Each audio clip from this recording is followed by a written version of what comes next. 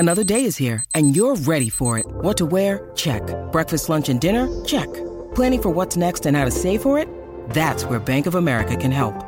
For your financial to-dos, Bank of America has experts ready to help get you closer to your goals.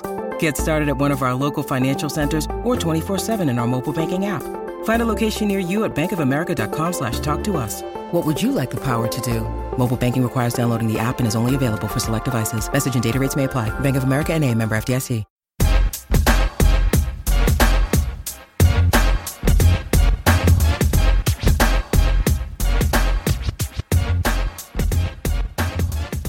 Welcome to a brand new MMA Roasted podcast. It's me, Adam Hunter. I have the 27-time world champion, Renato Laranja, with me. Yeah, you do. Yeah, thank you. You sound a little more excited. I'm very excited. I almost didn't ever came back. Yes. And then the fans, the support, the letters. Yeah, they love you on the show, man. Some of the letters that I got was so heartwarming. They honestly, everywhere I go, I've been doing the road since you started doing the podcast on the road, people ask about you all the time. They're like, what's Renato like in real life? And I say he's one of the nicest guys I know. You better say that. Yes, absolutely. And that you like big black women. That's big black, but big is the key word. It don't matter if you're black, white, green, yellow, black, white, candy stripe, Yeah. Now, I noticed that you posted on your Instagram there were two guys in Brazil that got butt injections, and you were very confused about that. I don't remember me posting about that, but I am confused about that. Yeah. I hope maybe somebody tagged me in that one because maybe it was Vinny Magalhães involved on that. Right. I think he was. Yeah. Yeah, I'm not surprised. You know, that fucking guy.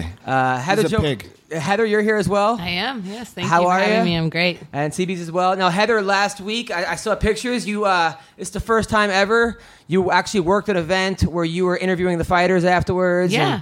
It was so much fun. What promotion that was? CXF. Oh, I know CXF. Yeah. I've did some commentating for that, guys. Oh, yeah? You did? Oh, yeah. It was all the staff that I worked with, the announcer, everybody was really helpful and really great. Gene LaBella was judging that night, and so we had some talks before the fight, and he kind of gave me some cool little funny one-liners to use, and just... It was there to support me, and then Benny Urquidez' family was there, so I got to talk to them a little bit, and yeah, it was a lot of fun. I like Gene. First time I met Gene LaBella, I go, "Hey, Gene, I'm a big fan." He goes, "Lose weight, you'll be a small fan." Nice, yeah. It's the funny thing that he's one of the main guys in the history of martial art, because he's like, when you meet the guy, he's like a Borscht Belt comic. He really He's is. like Henny Youngman. He got one-liners. He'll take your nose. He'll give you one of the fucking chocolate coin. I mean, he's like your old Jewish grandpa. Now, I know that you're a legend. He's a legend. Do you guys have any mutual respect, or is there any kind of beef or anything? There's a mutual respect there. Yeah. He was a generation before me. Right. And we close to the same age. No, I'm only kidding. No, but he... I really respect that guy, and he's a very funny guy. If you ever get a chance to meet the guy and interact with him, I would take advantage of that one. Have you ever grappled with him?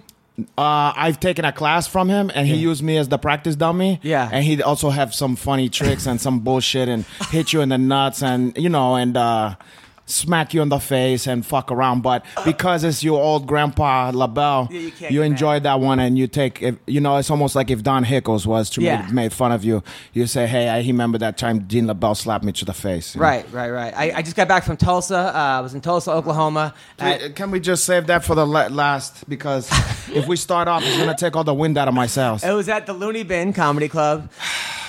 And they were really great shows. Unfortunately, there was a tornado. There was like kind of a tornado slash flood watch. And then so during the opener, he's on stage, and all of a sudden the whole place starts beeping. He's on stage? This guy Jason Cheney, Asian guy from Japan, and he's on stage, and all of a sudden you hear beep beep beep. He doesn't know what the fuck's like. We think we're under attack. You are under everybody attack. Knew that it was like a kind of a flash flood warning. Yeah, it was one of the funniest things I've ever seen.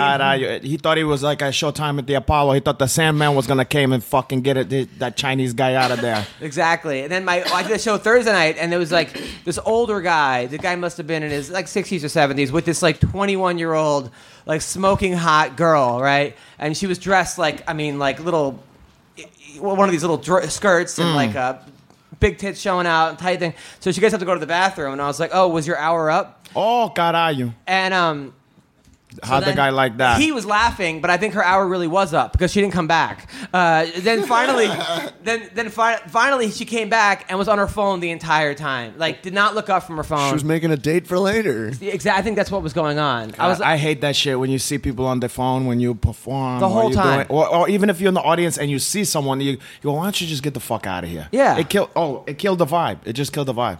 And I was like, I actually said to her, I'm like, so what's going on? Blah, blah. I go, where'd you guys meet? And then when she left, he said the strip club. I guess that's where they met. And then she came back, and then it became Applebee's. But I think it really was the strip club. Did he say you that? think? Yeah. He actually said that. We met at Applebee. Yeah. I think that's even more embarrassing than that. Strip club's actually better, Well, for the girls, like she's a hot chick. She's hanging out at Applebee. Right, exactly. You know? So that was that, and then I did a show on Friday, the Late Show Saturday with these 3 older ladies, like in their 50s. This is still Chelsea. They tell us, yeah. You did a private show? No. for I did a ladies? comedy show. No, At the strip club? No, they were in the crowd. Oh, God. And the whole time they were heckling the feature, which annoyed me because the guy couldn't have been nicer. This Japanese kid who's been here for like 6 years. What the kid with the name? He have a white guy's Jason, name? yeah. But what's his last name? Cheney, but it's Cheney. He like changed it. It's really like You think so? And Daisuke- he's from Probably Chang. Yeah, Changi. right. Or Changi, or what's that happer? Chingy. So he couldn't help. So this guy was like super nice. He's super nice and like lovable. And then when she started heckling him, he's like, "Hey, why don't you guys go blow me?" And then like the crowd kind of turned on him because he kind of snapped. Yeah, you can't come with the weak. You can't come with the weak comeback or look like you frustrated, because then you're dead. Especially when you're really nice at You're first. dead. Like, Yeah. dude, you're not Bill Hicks. You can't make that transfer. Well, that's what I told him too. He goes, "You have any advice?" I go, "Yeah, you might want to. If someone heckles you, respond in your character, not all of a sudden become a different person." Yeah. So then I was angry at those girls for heckling him. Yeah. Then after every punchline, they would go, "Oh, Adam," like as if we were like in cahoots, right? So then I said to her, I go to the one woman, I go, "Are you married or divorced?" She's like, "Divorced." I'm like, "Oh, huge surprise," right? So that got a laugh. I go, "What about you?" She's like, "I'm divorced." She goes, "My husband," no, she goes, "I'm single. My husband died." So now everyone's like, ooh, now it's really sad. So I didn't know what to say. So I was like, "Well, did you kill him?"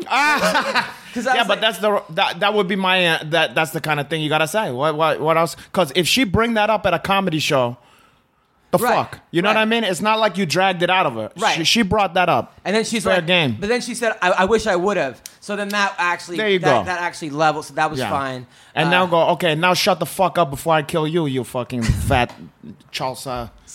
So then my girl, meanwhile, she's here and she's ordered all this furniture and she built it herself. She built this. She built the cabinet. You make your girlfriend build the house? No, I told her we were going to build it together, but I was away, so she's like, "Fuck it, I'm building it myself." So these other guys are like, the other comics like, "Hey, want to go to the strip club, right?" So I was You're like, "No, my wife is at home building a life for us." Of course I wanted to, but I would feel too guilty. She's sending me pictures of like cabinets, and I'm looking at like she's showing me her wood, I'm showing her mine. God, I was like, you gotta just go tell her you went to bed. yeah, Say, "I love you. I'm so tired." yeah. And then when I you don't wake wanna up, lie. then you wake up and you magically having a dream you was at the strip club and big titties in your face. Is that what you do? Maybe. Yeah. And then maybe but you don't even have to cover up the perfume or the glitter or nothing. Right. Because your girlfriend's not there. Heather, do you ever go to strip clubs? No. Never been to one? Oh, no, I've been to one many, many years ago, but yeah, I haven't been to Now, one Misha's recently. always having her after parties at strip clubs, right? That was probably the last time I Sapphire. went to, one. But they're in like a different part. Now, there are strippers that come in and give like lap dances in that area, but usually her friends and family would be on the stage where there weren't really any strippers, so I didn't have to deal with any of them. Oh, okay. Nice. Have you Yeah. ever gotten a lap dance? No. You should. You should try once in your life. You know, I look at those girls and I'm not judging because everyone's got to do what they got to do, to make theirs. But I don't want that. I don't want them touching me. Honestly, Why like you I don't want that? I wouldn't even want their I wouldn't even want their hand to come and touch my shoulder. You know how much stuff you know the kind of guys you holding around with on a daily basis and the kind of heebie-jeebie that those guys have. I you know. out of your fucking mind. Yeah, that's you're gonna true. get hingworm and staph and AIDS and all kind of stuffs. Yeah, AIDS. Some of that guy. Who knows? some guys have AIDS I and wouldn't they're- trust a lot of the guy. At like she's going to 10th Planet. That even I more haven't so. been there for a little bit. Even more so. Even more Yeah, so, it's a more bunch of junkie, heifer junkie there, shooting up, sharing heifer needles together. My girl is having her bachelorette party this week in Vegas. Am I invited to that one? You can go if you want. She's going to Vegas. You're with the stripper. I wouldn't mind that. her and like 10 of her friends. I'm not having a bachelor party. That's fine. Okay. I'm not going to have a bachelor party. I just don't. You're not gonna have a bachelorette party? No, because my whole life's been a fucking bachelor party. I'll probably know the stripper or the porn star coming in. And then, like, Why you don't just do a private party here? We have some drinks and we just get a couple hooker. a couple hookers? Yeah, then don't make even a big deal out of that one. Just something intimate. And then you have sex with the hookers? I was gonna say he's gonna take them all. It's gonna be like 15 of us. Well, why don't you? He's gonna take them all. Yeah, home. well, Fuck you guys. Have fun. Well, we don't want you to get in trouble, so Go back to playing we categories. can enjoy to talk to the hooker. You think so? That's a good idea? You know, tell the hooker some jokes to loosen that one, and then I take it from there. I don't think that's a good idea. Yes. Why do you have white stuff under your chair, under your table? Look, it's like white shit on my dress. That's cocaine powder. I don't know. That is where Greg sits Yeah, maybe sometimes. from like moving stuff. That's either why do you protein have a powder. Superman tramp stamp is more the question. Oh, let me see that one. Yeah, Heather has. I didn't even know you had. Ooh, that's because she have a super asshole underneath there. Is that why? Because you have a super asshole?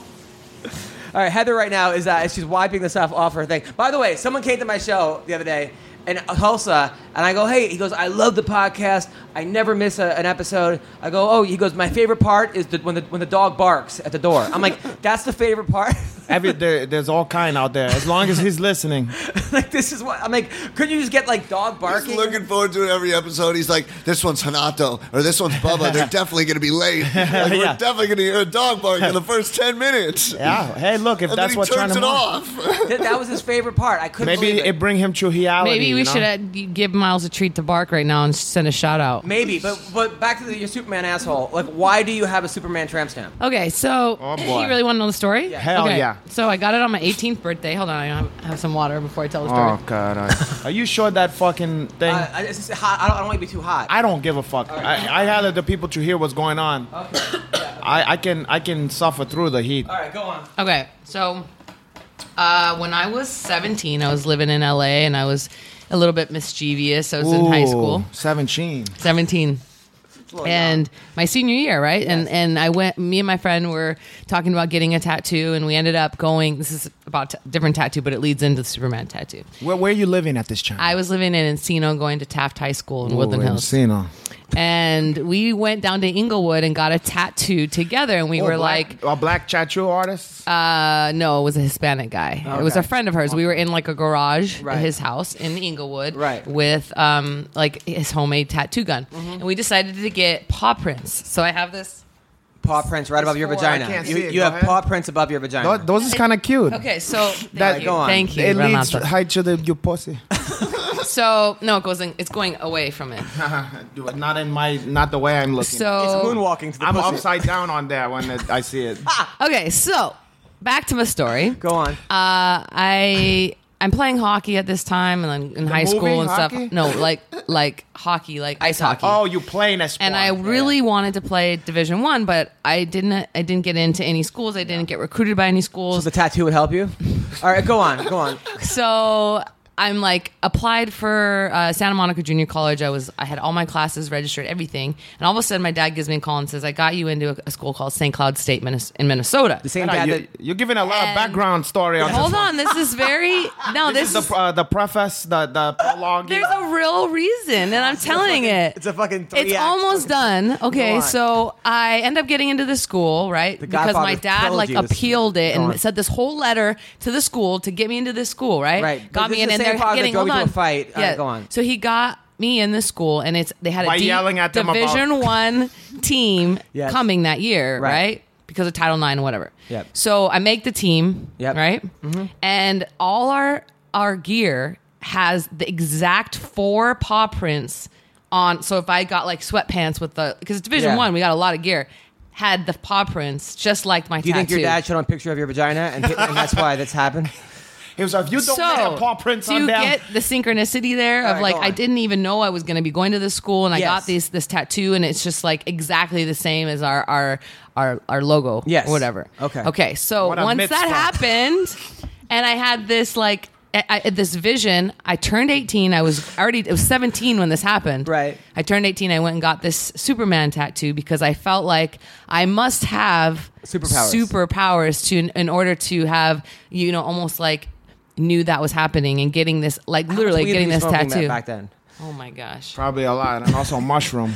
But No, I had never here's the done question: why you didn't made it to be Superwoman or Supergirl? Yeah. It is Superwoman. No, it's not. It's Superman. It's the same logo, actually. You want somebody to Superman you from behind? It's the same logo. It's the same, actually. I'm gonna Superman, Yeah, that hoe, you ever like heard that song? Soldier Boy. Yeah. It have steel drum. That's my story. It have steel drum Apparently on there. nobody likes the I damn like story. your Heather, I love your Heather, story. I love your story. I love your story. If I was looking at that, now I know. When I'm looking that, and when I see your cheeks and I see that Superman, I go, wow, this is even more a hitcher experience when I make love to you from behind. Yeah. Because they have some context. Have- and some, have any it guys, has like- some texture to your asshole. Okay. And also your vagina. Have any guys behind you been like, it's a bird, it's a plane, it's my cum? No, that's never happened? Why are you looking at Renano when you say that? Because he knows that I understand what he know what I go through on a daily basis. I think it's hot. Why are you asking him that? He doesn't have a tattoo. Superman. I never saw it. How come you don't? Do you cover it when you fight? It's funny that you have never noticed it when I fight, because no, I don't. You don't cover it? No. All right. Well, there we go. For the hacker, Cover it. How when would she I was cover there bending over cleaning the dress, she have a nice ass. When I Yeah. did Kingdom, they had to cover it. Speaking of which, do you see Paige Van Zant's ad that she put? No. The Reebok Black Oh, I Blade. did see that. I did see that. So Yeah. People are very upset about this. Why? Because they said it's kind of like I don't know, maybe 900 below number? her, 900 sex. Who gives thing. a shit? Right? Who I don't gives a see it like shit? that at all. I hear a lot of, you know what? I never hear this from guys, but I hear from some female, like BJJ girls and some female fighters, like when they see other girls looking sexy or putting out sexy pictures, they go, oh, that's just setting us back. I go, listen, There's class at the in moment this. that we at right now, there's no other female sport that men pay attention to and care about more than women's MMA, in my opinion. That's so true. Yeah. I can't think of any fucking female sport where guys go, yo, did you see that, the so-and-so fight, Karate Hottie's fighting so-and-so, Yeah. Honda House is fighting that, Of course all he that says kind of karate hottie, right? Well, I like that. Well, don't get me started on that one. Okay, No, so okay, Joe, But no, wait, you're right. You're right. You know what I'm saying? Heather Joe Clark. There Did you you heard go. about her? Uh-huh. Okay. Yes. And then so, if part of that situation is that the man is attracted to that women and the women who know how to take advantage of that is taking advantage of that, I don't see a problem if it provide more opportunity for a female But, athlete. Okay? On the real though, Yeah. there's a way to do it, right? You know what? Why is there a way I to do can't. Because there's certain things that you just don't put out there that are it's class. But Okay. to me, oh, go ahead. Okay, but if there was a way to do it, right? Yeah, there is a way to do it. There I would think never Paige be- is- there would never be a Muhammad Ali. Okay, there would but- never be a Conor McGregor. There would never be this because That's true. all those people went Adam. away from the way to do things. they can be unique and still be classy. Okay, so let me tell you this. I'm going to put it to you this way. There was a time. Connor's humble in defeat, right? He's classy. Never mind. We're talking about female. Conor McGregor. I got to look already at Conor McGregor. Every time I see this guy, he got a tattoo. He has the shirt. Anyway, like you have a male, take another male-dominated stuffs like rap music, okay? Right. Sometimes you have a female rap music. Like a Nicki Minaj Where, or something? where they have like a thug out vibe, like where they're trying to be more like a guy or Yeah. whatever. And they're trying to go away from the femininity, okay? Right. Which, that's fine. That's her style. Like, and as long as she Afro has steel, or Lady of Hage. Or, Right, remember right. those older ones? Or Yeah, I yeah. remember there was a MC LA Lyte. chick named Boss or some shit like that, and she was not bad. Anyway, then you had a chicks like Lil Kim and you had Foxy Brown, who come into the thing wearing a fucking bikini and high heels and using the sexuality, but they had skills on the microphone. Right. Foxy Brown was good. Lil Kim was I don't good. think you can compare But I'm just athletes saying- to but I'm just saying- entertainers like Well, in that sense. I can You because can, that's sure. how I see it. Okay, so when I see that, I think some of the thuggy ones could go, she got to dress like a hoe to do it. Well, that's her fucking way she's doing it. Yeah. And then you want to dress like a guy and put on sunglasses, headband sunglasses, and whatever the fuck you want to have on, you do that. And you know what? There was nothing. That's your style. I watched that video. There's nothing wrong with it. I mean, compared it to like Magana or Felice. Exactly. That's the difference I'm talking about.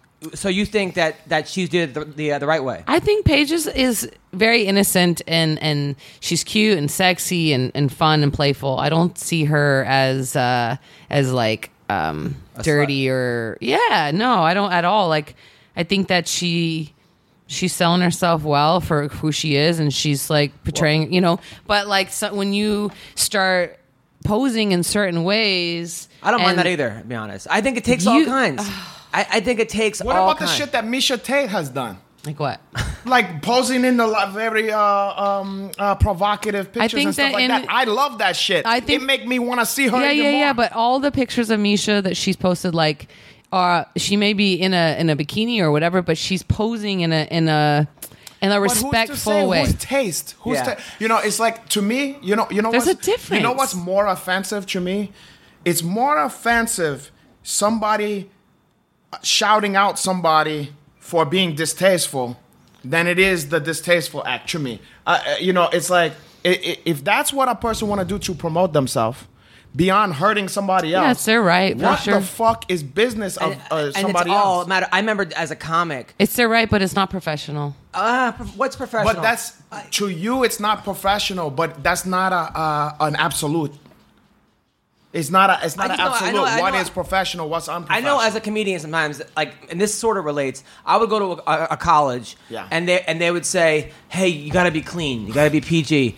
But before the show, they would be blasting Lil Wayne, saying the most fucked up shit I've ever heard. But like, because it has a beat behind it, and it's a. I'm like, but wait a minute. Like, to me, there's just such double standards, and you either almost have to say anything goes or nothing goes. Now, I agree. Look, if all of a sudden, Paige Van Zandt put a thing out of her getting bukkakied and 12 dudes are jerking off on her, and she's saying, buy my Reebok gear, I would say, you know what, this is a little too far.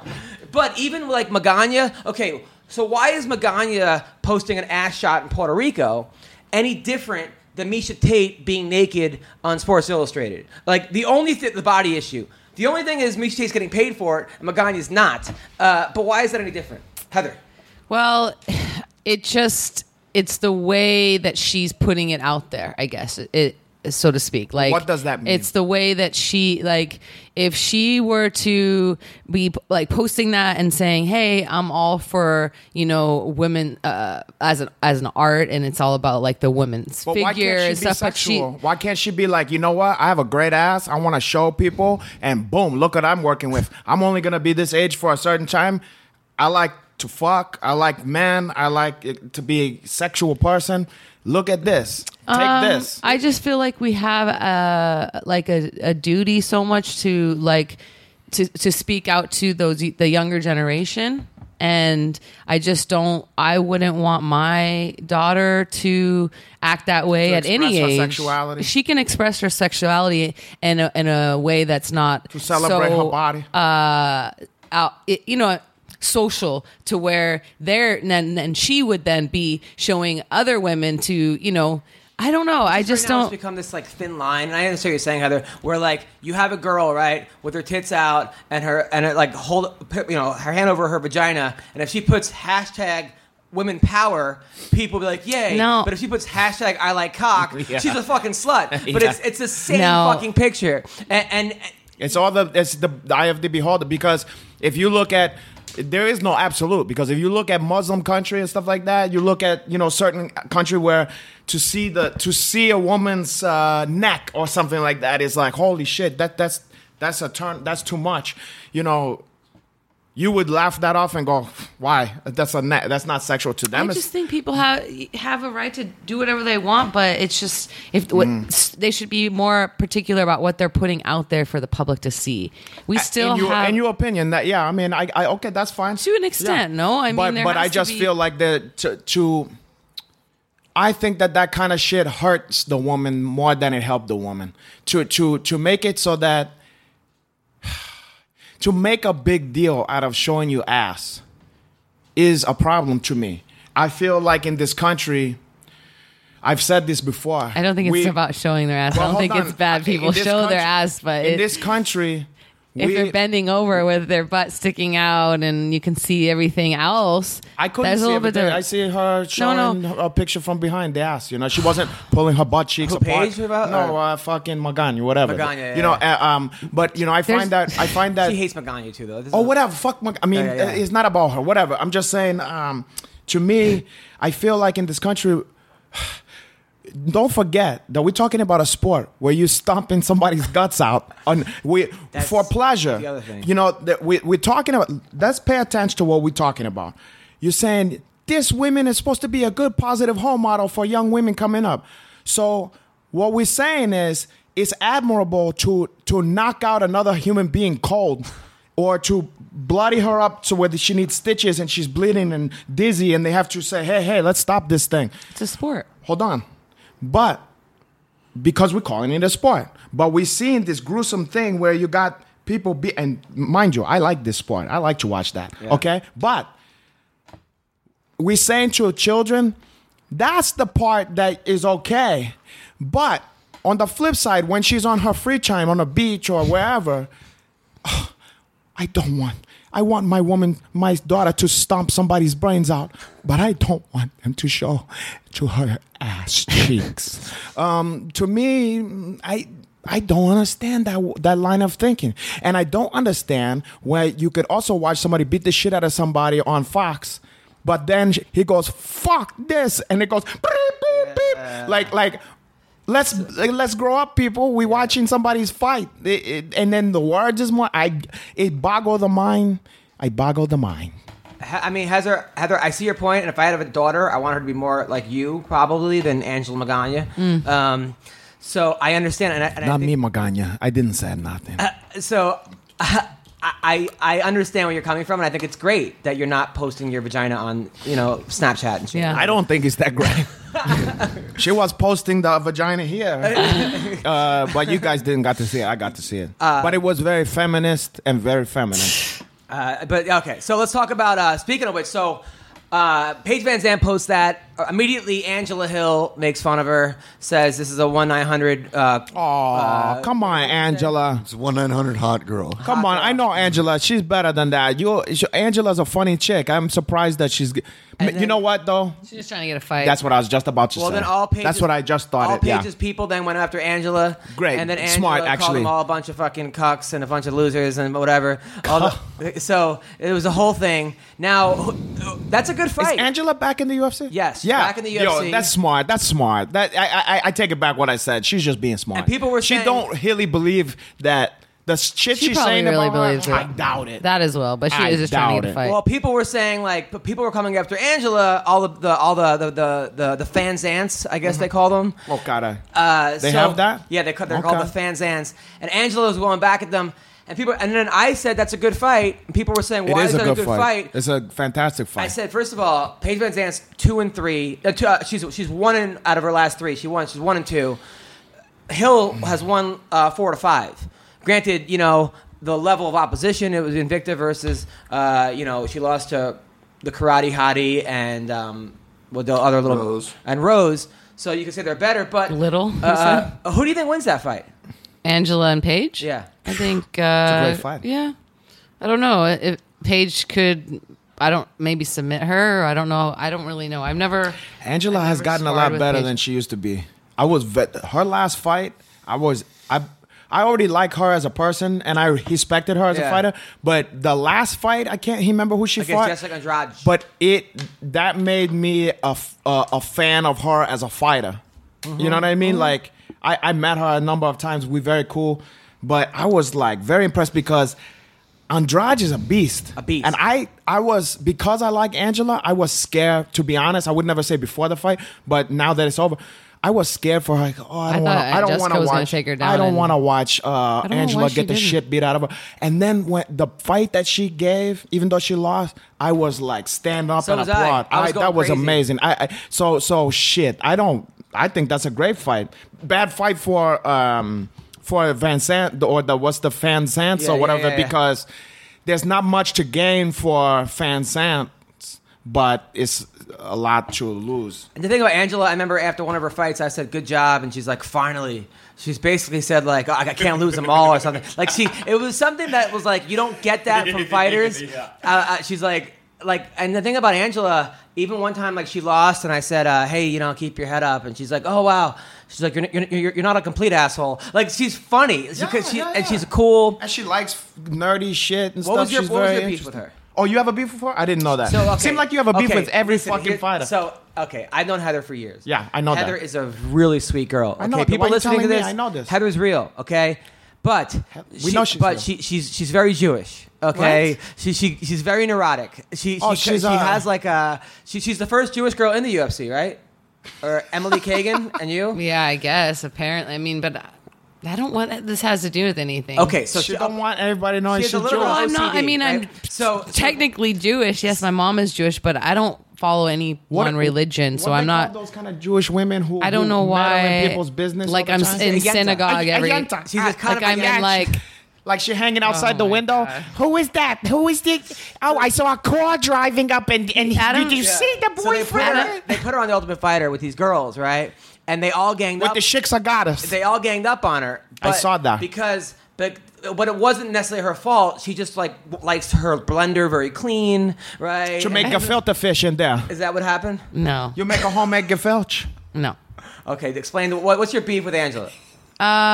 She just was, part of the bully gang, and she tried to be like nice to me in my face, and then I'd hear talking shit talking about behind Angela? my back. Yeah.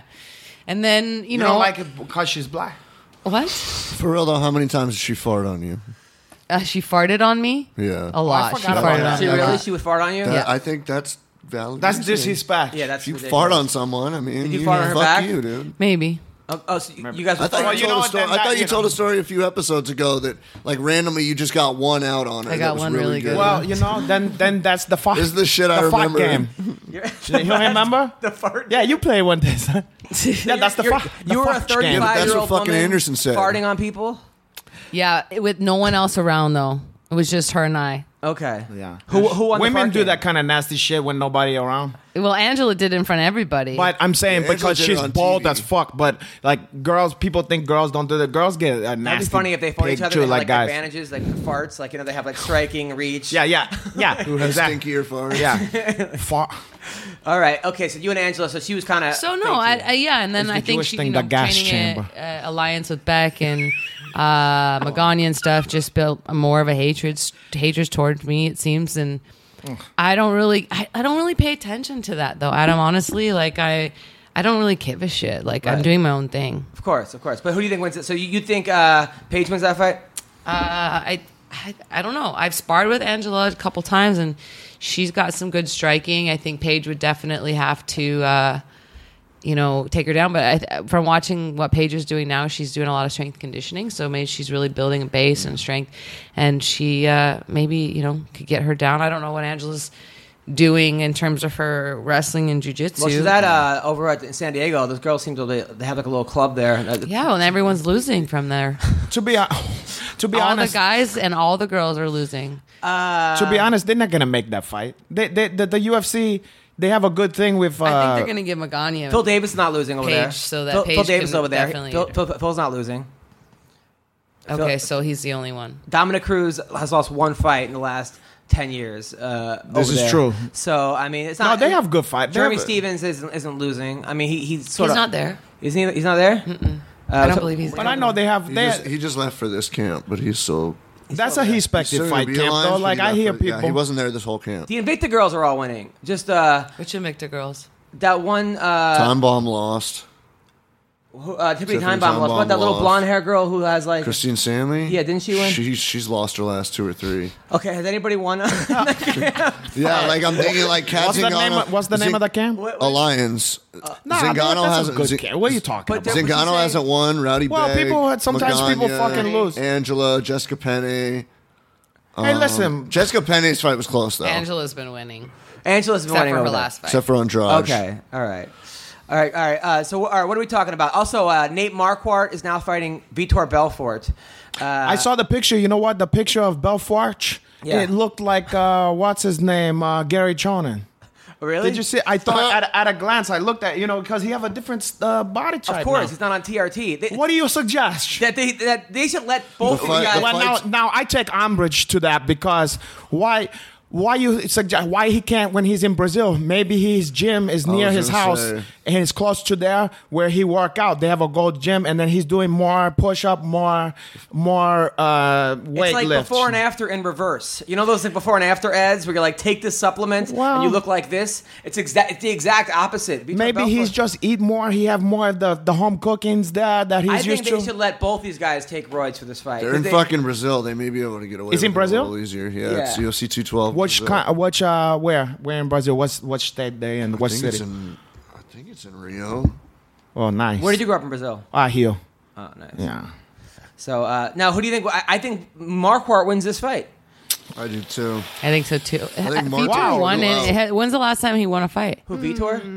Dan Hendo. When was that? Oh, Wait, what was fights Marquardt ago. look good in his last one? It's in Rio. Who did Marquardt beat, or did he beat his He last? knocked opponent? out. I know he knocked out. What's his name? He looked better in his last. Cat. He knocked out. No, but Tamden. what was the last fight? He had a big fight last fight. He just fought Alvey. and Alvey He knocked lost him to out. Sam Alvey. He No, it was decision. Oh, decision. He It was that boring ass fight. but it remember was. that? If I remember correctly, it was not a great decision. No. Was it a great It was fight? just. It was a, it was a really boring fight. So it was a tough but it was decision. like a bad decision. No. I feel like all Sam Alvey's fights are fucking like bad. Recently, like yeah. No, but he pulls. he is a very awkward fighting. He is style. very awkward. But I'm just saying, it's not like he have a bad decisions. He usually Yeah. just knock out somebody you don't think he's gonna knock He out. knocked out the guy that beat Rashad Evans, fucking Dan Dan Kelly. Kelly. Oh yeah, I think the one thing with this fight that they wouldn't be a bad maneuver. Vitor's already said it's his last fight. Yeah. So he's done after this. So he's just gonna pump himself full of Well, so vitamin and there's no vegetable. reason not to, but like Marquardt, you beat Vitor in his last fight. You retire too. You've been Yeah. around for way too fucking But let me long. tell you, I wouldn't. You guys is too quick to hide off Vitor. I mean, Based on porra. what? I mean, I don't know. He's not the same. Yeah, but neither anymore. is Marquardt. He's still a little bit more of a threat than Vitor really is. I'm gonna tell Vitor you said that. All right, okay. I'm gonna make sure to call. Yeah, of I course. have. I have his number to my phone. I think I do too. Actually, Really? Yeah, Why you because he invited us keep to your his filthy gym. hands off of Vitor? He invited My beach. Morgan and I. To Morgan his gym. Freeman. no, her No, who? boyfriend. Her boyfriend Morgan. Oh, Nice this guy is still dating this Alaskan kid or whatever. No, the kid, the wrestler kid. He's a nice kid, super nice kid. Young. He was on the show. Why you keep calling him a kid? Because he's 18 years old. All right, how old is he? How old? You see his face? I like how she make all these things about these sluts and people inside He's that, and gonna then be meanwhile, 27 in a couple days. oh, 27. All right. He's over the He hill. looks young. Okay. He has like a paper route. Like that's how I met him. He actually delivered my paper, and that's how I met him. Well, she can't be more than 28. So what's the big there deal? you go. So all right, hold on. Or Let's see she's if- let's see if this 23? works. I'm gonna try this new setup. What the fuck? You have an app that Hello, look like Dan an old- Severn. I have a restricted phone call. Hello, Dan Severn. Yes, it is. Yeah, can you hear me? Yep, I can hear you. Not real great, but I hear you. All right, how are you, man? We got the legend Dan Severn, UFC 5 champion, the only guy to compete in the WWE and the UFC at the same time. Guy with over 100 wins, just a complete badass. How are you, man? Well, I thought you were like talking about Brock Lesnar. You know, isn't he the beast? No. Nah, man. We don't care about the heel fans. Care about Dan Severn. Yes, exactly. We remember you. Hey, I was doing that as tongue in cheek. Let's put it that way. Of course, of What course. is that? What is that? He was talking about tongue in cheek. So, how are you, Dan? What's going on? No, I mean, how much time do you have? I have all kinds of things going on. Probably the most urgent thing right now is the upcoming Danger Zone MMA show that's going to be taking place this coming Friday night down in Auburn, Indiana. Now, what exactly is this MMA show? MMA is mixed martial arts. You know, like when we think of the Ultimate Fighting Championships, that just falls underneath the umbrella of a mixed martial arts show. It's just the biggest and probably best known company. Okay, and where is this show? The show basically is taking place in Auburn, Indiana, at the National Military. This is kind of a really interesting place, the National Military Center. I did not know that this place even existed until roughly, I think, about 45, 50 days back. it's like 3 or 4 museums in one. It's a military museum. It's like a car museum. It's just like I said, I just got into the building probably about 45 days ago and was really blown away about what it has. Now, again, it has these different little museums, but then it has this big, conference room or rec center area or expo center, and that's the room that we're going to be utilizing, but they're going to have all the museums open up earlier. So as I've been telling people that the doors open at 6 p.m. and the show gets underway at 8, but get there a little bit early if you want and check out some of the museums because they will be open as well. God, you working for this company now? Yeah, no, it's actually his promotion. Oh, okay. So the others, well, you had it down low before. Yeah. So Dan, can you repeat exactly where this place is again? It's in Auburn, Indiana. Yep. At the National Military Center. It's if you go to Facebook page Danger Zone MMA, all the information is there as well. It's also the information where you can purchase tickets, whether you purchase them at the door or you can purchase them in advance.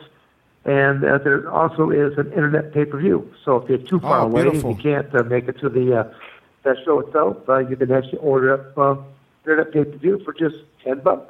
That's not bad. $10 that's a good deal. And you nice. Can sit at home on your couch and raid your own ice box and invite a couple buds over and watch the Danger Zone MMA event. Or a couple female as my speed. But yeah, of course, Dan Sev. So you fighting? That sounds like a little bit more old school type of. Yeah. But we won't go there. We'll let that go and go for now. But are you fighting in this one, or is just your promotion? Say again? Are you fighting in this one, or it's just you? No. Just a promotion type aspect. I have fought on previous Danger Zone cards. I mean, as you guys were saying before, I started my MMA career back in 1994. Only ever planning on doing just one event, but one event went fine. So I thought, well, I'll do one more, and it led to the first year, to the 5th year, to the 10th year, basically 20 years later. It's time to simply get out of Dodge because when I'm older than most of my opponents' fathers, that's a problem. One of these guys are eventually going to catch me and going to wreck me into retirement. Just promise me this, okay? Just don't ever shave the mustache, please. Yeah. What's that? Don't ever shave. Don't ever shave your mustache. Oh. I don't think anyone would recognize me though. If I did that one now. Of course, because I don't, I get sick of these people who is famous for a mustache, like Cheech Marin and fucking, what's the Magnum PI, and then they think they're doing something, or fucking, what's his name, Alex Trebek, and they get an ego and they shave the mustache, and it's a turnoff. Yeah, I agree. No. I'm pretty certain that mine is going to be with me for the long haul. Oh, praise Jesus. Now, I got to ask you a bunch of things. Now, Dan, recently Ken Shamrock said that he would have whooped Brock Lesnar in his prime. What do you think about that? I just like to just kind of smile and laugh here just a little bit. I just refer to Ken as the Sham. He is he's delusionary at best anymore. I think some of the pharmaceuticals that he's put into his body, I think, has kind of gone to his brain, and he's thinking that he was better than what he ever was. So I just would say let his record speak for itself, and Brock Lesnar would have destroyed him hands down. I mean, even just myself, a lot of people were blown away with what I did, but when I entered the UFC for my very first time, I was already a decade past my prime. So people are going, dude, you're like this, you're that. And I'm thinking, that's called Dan Severn residue. But my residue is probably better than what most people can muster up in the first place. Yeah. No, I mean the fact that, look, you fought Ken Shamrock twice. Although Brock, it depends on what Brock. Brock in his prime, the Brock that beat Frank Mir at UFC 100, I think would have ran through Ken Shamrock in his prime. The Brock that lost to Frank Mir the first time, who got leg locked, might have gotten leg locked by him, right? Well, no, and that's what I told people when a lot. Let's just look at some of the facts. When you look at when you look at the top 10 people per weight class on an international world level, if you look at what their true roots, what their real background is, where they started, you're going to find probably about 85-90% of them are wrestlers, high-level wrestlers. Again, that's my background, so it's near and dear to me. But with a high-level wrestler, you have a work ethic and you have a mental mindset that is equal to none. You know, that's my background. You know, I went to college, and I went there on a full athletic scholarship for the sport of wrestling. Now, wrestling, like gymnastics and volleyball and some other sports like that, you literally have to leave college with tangible skills. Whereas football players, basketball players, hockey players, and baseball players, they're hoping to be caught up into the draft. And when the draft comes and goes, and they weren't even on a blimp on the radar, depression sets in, and they flunked out of college, and they had an opportunity for a free education. So, I know I'm going off a little bit on a tangent. To me, I came from a family I had 7 other brothers and sisters. I was second on the totem pole. I would have never thought of asking mom or dad for money to go to college because there wasn't going to be no money to do that. But by my sophomore year in high school, when I had a couple colleges, started to take some interest, I go, whoa, there might be another option here right now. I might be able to do this route. And I really put forth a great deal of effort. And then by my senior year, I was the number 1 pick in the United States at my weight class, and I had the academics to go along with it. Now, you had 4 brothers. They were all All-Americans in wrestling.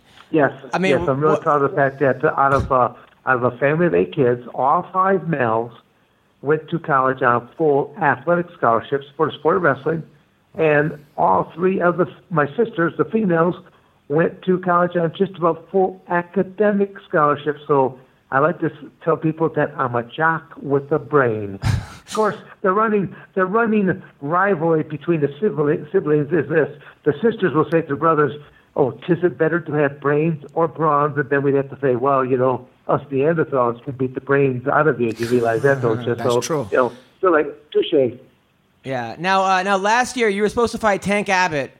No. I'm going to stop right there. No, the original fight was Ken Shamrock the whole time. That's the only reason I bothered to even come out of retirement.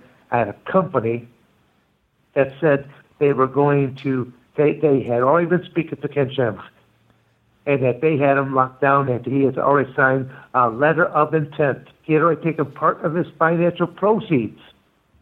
And then, lo and behold, he takes a fight 2 days before this scheduled event with in Bellator against Royce Gracie. And I'm thinking, it was me that brought it to the attention of this Canadian company, UR Network. And they didn't even know. And because Ken was so conceited and cocky, he goes, well, he tells the company that he already signed some. Well, why don't you just move your show back by 1 week? I'll fight Royce Gracie one weekend. I'll fight Dan Severn next weekend. Does Dan Severn have a problem with that? And when the company told me that, I go, oh, no. I go, no, Dan Severn doesn't have a problem with that whatsoever. I go, but you, Mr. Company, your problem might be this. If Ken so much as gets a hangnail, it's an automatic 30-day suspension. You might want to move it back by just over 1 month. I mean, literally, I'll just simply say this. The stupidity was running rampant between a company that has never done mixed martial arts. And again, and that's why I say that their stupidity was innocent because they had never done this before. Right. And but the stupidity, or I should say really, the shameful part of Ken is what really ekes this all up. Now, so then Ken drops out, and then Tank Abbott is supposed to come in. You had already beaten Tank Abbott once. Were you excited to fight him again? No. I mean, literally, when they were searching high and low. Again, I'm dealing with a company that doesn't know anything about MMA. they were offering up several different names. One name was a guy that was already deceased. And I go, that would be a pretty easy match here right now. That would be a really easy match here for me. All I got to do is show up for that one. But I mean, again, I'm helping them out. I'm educating them. And then when I said Tank, I said, because time, it was like less than 9 days before he bails out. And I go, you better contact Tank right away, because he still, once you hit a certain age, you have to go through some additional tests, some stress tests of his nature to make sure that you're actually in good physical condition, that your heart is okay, and things of that nature. I mean, literally, I had to jump through a lot of extra hoops because, yours truly is no spring chicken there either. Right. And so he does not end up passing the physical. And a lot of people get mad about Tank Abbott. I think, no, don't get mad at a Tank Abbott. Let's go for the shameful one. Yeah. He's the one that everyone really should be pointing their fingers at and go, geez, got a little bit greedy there, did you there, Shamrock? So that's, to me, it's like, to me, Tank was a man who stepped up to the plate with only a couple of days' notice. And the good part is he got these physical, they've got these tests, and at least he's aware he has got some physical problems, but it will be up to him to correct his problems. Otherwise, we won't see Tank around very long either. And I got to ask you, there was one fight where people said it was fixed between you and Shannon Rich. Shannon says it wasn't Rich, but you were suplexing him like at least 35 times during the fight. What happened there? I've been in matches where, again, he's not the only one. I've actually had other matches brought up to me before. They're like, dude, you could have killed this guy. Well, why did you just put him away? I go, I'm putting on a show. In the words of there's a professional wrestler by the name of Scott D'Amore, and his statement to me is, he goes, Dan Severn, he says, you're the only guy I know that can go out there in a cage fight and actually put on a performance where the guy is fighting for his life and you're just putting on a show. I like that. He reminds me of myself. I know he's fighting for his life, but to me it's like going, I know what my skill set is. I'm not going to stand there and play the punching, kicking game because I'm going to come out on the short end of the stick. I simply always knew it, and if you look at my track record, as long as I can close that distance and I can either jam guys up against the cage wall, take them up, down, they're in my world, and I will do with them makes a lot of sense. So the light day again. So that makes sense. So you were kind of playing with Shannon. I played with several people. I've actually trying to think of Travis is the last name right now. I've been accused of false matches with him, and because they're saying the entire time that he did match. So why did he throw a right at you? I'm thinking, you're asking me. I go, why don't you go ask him? Right. I'm not him. And just because it was a lackluster match, I'm thinking, well, these are real fights. I can't exactly put on, like a professional wrestling, you simply know you can put on an exciting match because we're working together on everything. Right. And you're an entertainer, even though you're a fighter, you're a great entertainer. But, speaking of that, is there truth to the rumor that that before Bill Bixby and Lou Ferrigno did the Hulk, that you and Freddie Mercury was supposed to be cast on that Incredible Hulk TV series? I don't know where you ever heard that one, but nope. Yeah, Freddie Mercury was supposed to be. He was supposed to be Bruce Banner, and then you were supposed to be the Hulk. No, I didn't hear that. I don't know. That rumor's been floating around. Somewhere. That's a great. Maybe rumor. I think that's Tank Abbott that has thrown a few of the old Freddie Mercury one-liners and slams to me there over the past career. Now, Dan, in your fight against Royce Gracie, you were beating him up. You basically said you could have finished him, but you looked over, you saw Royce's dad, and Royce's dad was going to let you murder his son. So at that point, you said, you know what, this is not that important, and you kind of let Royce beat you. Is that how it kind of went down? Well, you're getting right to kind of the blunt nature of it. There's only one person that knows really what went down in that match, and that's me. But you got to get. It's hard to explain it in just a couple words, but the reality is I come from an amateur wrestling world that has a lot of rules and regulations.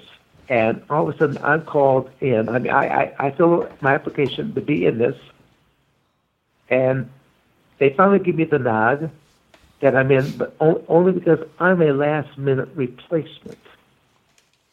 I only trained 5 days, an hour and a half a day. Now, again, you got to go back in time. If you go to any kind of community nowadays, you go to any community, I don't care how big or how small, and you will find a mixed martial arts gym somewhere with a cage, or at least a section of fence that you can practice, cage wall tactics, things of that nature. But back in this time era of 1994, there was only one cage, and it was owned by the UFC. So I drove basically just over 2 hours to Lima, Ohio, from Coldwater, Michigan, to train at Body Slammer's professional wrestling gym with Al Snow and 2 other professional wrestling proteges. They had one old pair of boxing gloves between the 3 of them, and they were basically, as one guy got tired, he'd swap out the gloves, and they were trying to punch, kick, and do whatever types of crude submissions that they knew what to do. Wow. I just basically kept staying out of range or closed the distance, took them down or threw them down with amateur wrestling type of techniques, slapped on amateur wrestling moves, turned the amateur wrestling moves illegal because it's good to go now, and I made them scream and squawk. My training camp for my illustrious 5 days, an hour and a half a day, I did not throw a single punch. I did not learn a single legitimate punch. I did not learn a single legitimate submission. When I even showed up to UFC number 4, I was filling out the paperwork, because you had to fill out all this paperwork there, as you get there, I was being asked the question, so what is your martial art? I'd never been asked that question before, and I simply looked at the person and said, well, I'm an American wrestler. And they had never heard an answer like that before. And he looked right back at me and said, well, what is that going to do for you? And I simply said, I don't know. I'm making this up as I go. Why don't you just watch? That's awesome. That's ballsy, my brother. That's awesome. Well, it is. I mean, literally throughout my career, the internet was not as prevalent as it is now, where you can actually look up anybody and look up their stats and actually see footage on YouTube or whatever have you. Now you can go to, they've got all these different websites that have all their stats and thinking how often they win matches by knockouts, how many times that they win by submissions, things of that nature. But during the course of my career, I would be standing in the ring as they're reading off certain credentials, and I'm figuring out right then and there on the spot, okay, I've got to watch out for some hands, okay, now I've got to watch out for some knees and feet and some elbows, and literally that's how quick I had to make my adjustments. Wow. So when you think of a guy who starts a cage fighting career just before turning 37 years of age, you don't start it, you retire from it. And then go 20 years beyond that fact, and I'm lifetime chemical free. I don't think Royce or Ken can say that now, can they? No, absolutely not. They have both. They both tested positive. Ken's tested positive on a few different things, on a couple of different times. Yeah. No, absolutely. Now, CB has a question for you about your WWE wrestling experience, right? You told me before?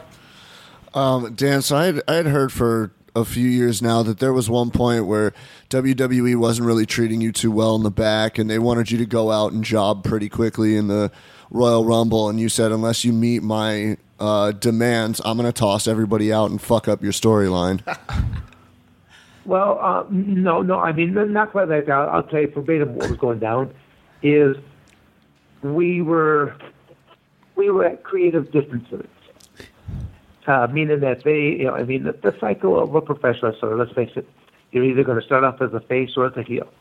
And somewhere down the road, you go back to being the other character. Well, basically, I was always kind of looked upon as basically a face, but just kind of a no-nonsense face, and I cut those types of promos, and I just kind of went down there, just took care of business, and left. So now the creative team is pitching me this idea of, we're going to take it to the dark side. We're going to put 666 across your forehead, mark of the beast. We're going to make you an Undertaker disciple. And I'm like going, as they're starting to pitch this to me, I put my hands like a T for like a timeout. I blow the old whistle. I'm like, hey, guys, not going to happen. I live in small town USA. I'm not going to have any repercussions to my family, to my businesses, nor to myself. And then, I got one of the creative guys says, well, Dan, we could start using you badly. And I go, what do you mean by that? Well, we could start having you lose. I go, you could ask me to lose now, couldn't you? Where does it say in my contract I have to lose to anybody? Wow. And so, and this was just before the Royal Rumble is coming up, and in my mindset, I'm thinking to myself, I could really screw their world up, because you simply know that the Royal Rumble every 2 minutes a new guy is going out. You already know what your number is that you go out there by, and you already know at what point are you getting tossed out of the ring. Because I hope I'm not bursting anyone's bubbles when I say that professional wrestling is not quite what it seems. There's a predetermined outcome. So I hopefully none of the listeners there are going to go home and cry under John Cena pillow or doll or something like that. But it's a show. It's great. Now I don't take nothing away from it, because I travel with 4 of the most recognizable belts in the world. I've got 3 from the UFC, and I've got the NWA belt, and they're very near and dear to my heart. And people see the 3 UFC belts, they recognize that, they know what that is. They see the NWA belt, and they're like, "Oh, what is that?" I go, "National Wrestling Alliance. It's a professional wrestling belt."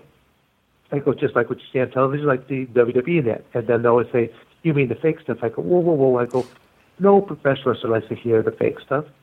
I said, because, again, I always say, why is it, okay, obviously you recognize these 3 belts back here from the Ultimate Fighting Championships. And they're like, "Oh, yeah, I love it. It's a real deal." I go, "Yeah." I go, "Why is it then I have been hurt far worse in my professional wrestling career than I have in all of my cage fights You're combined?" You're going to get by chairs. And they look at me, no, but that is true.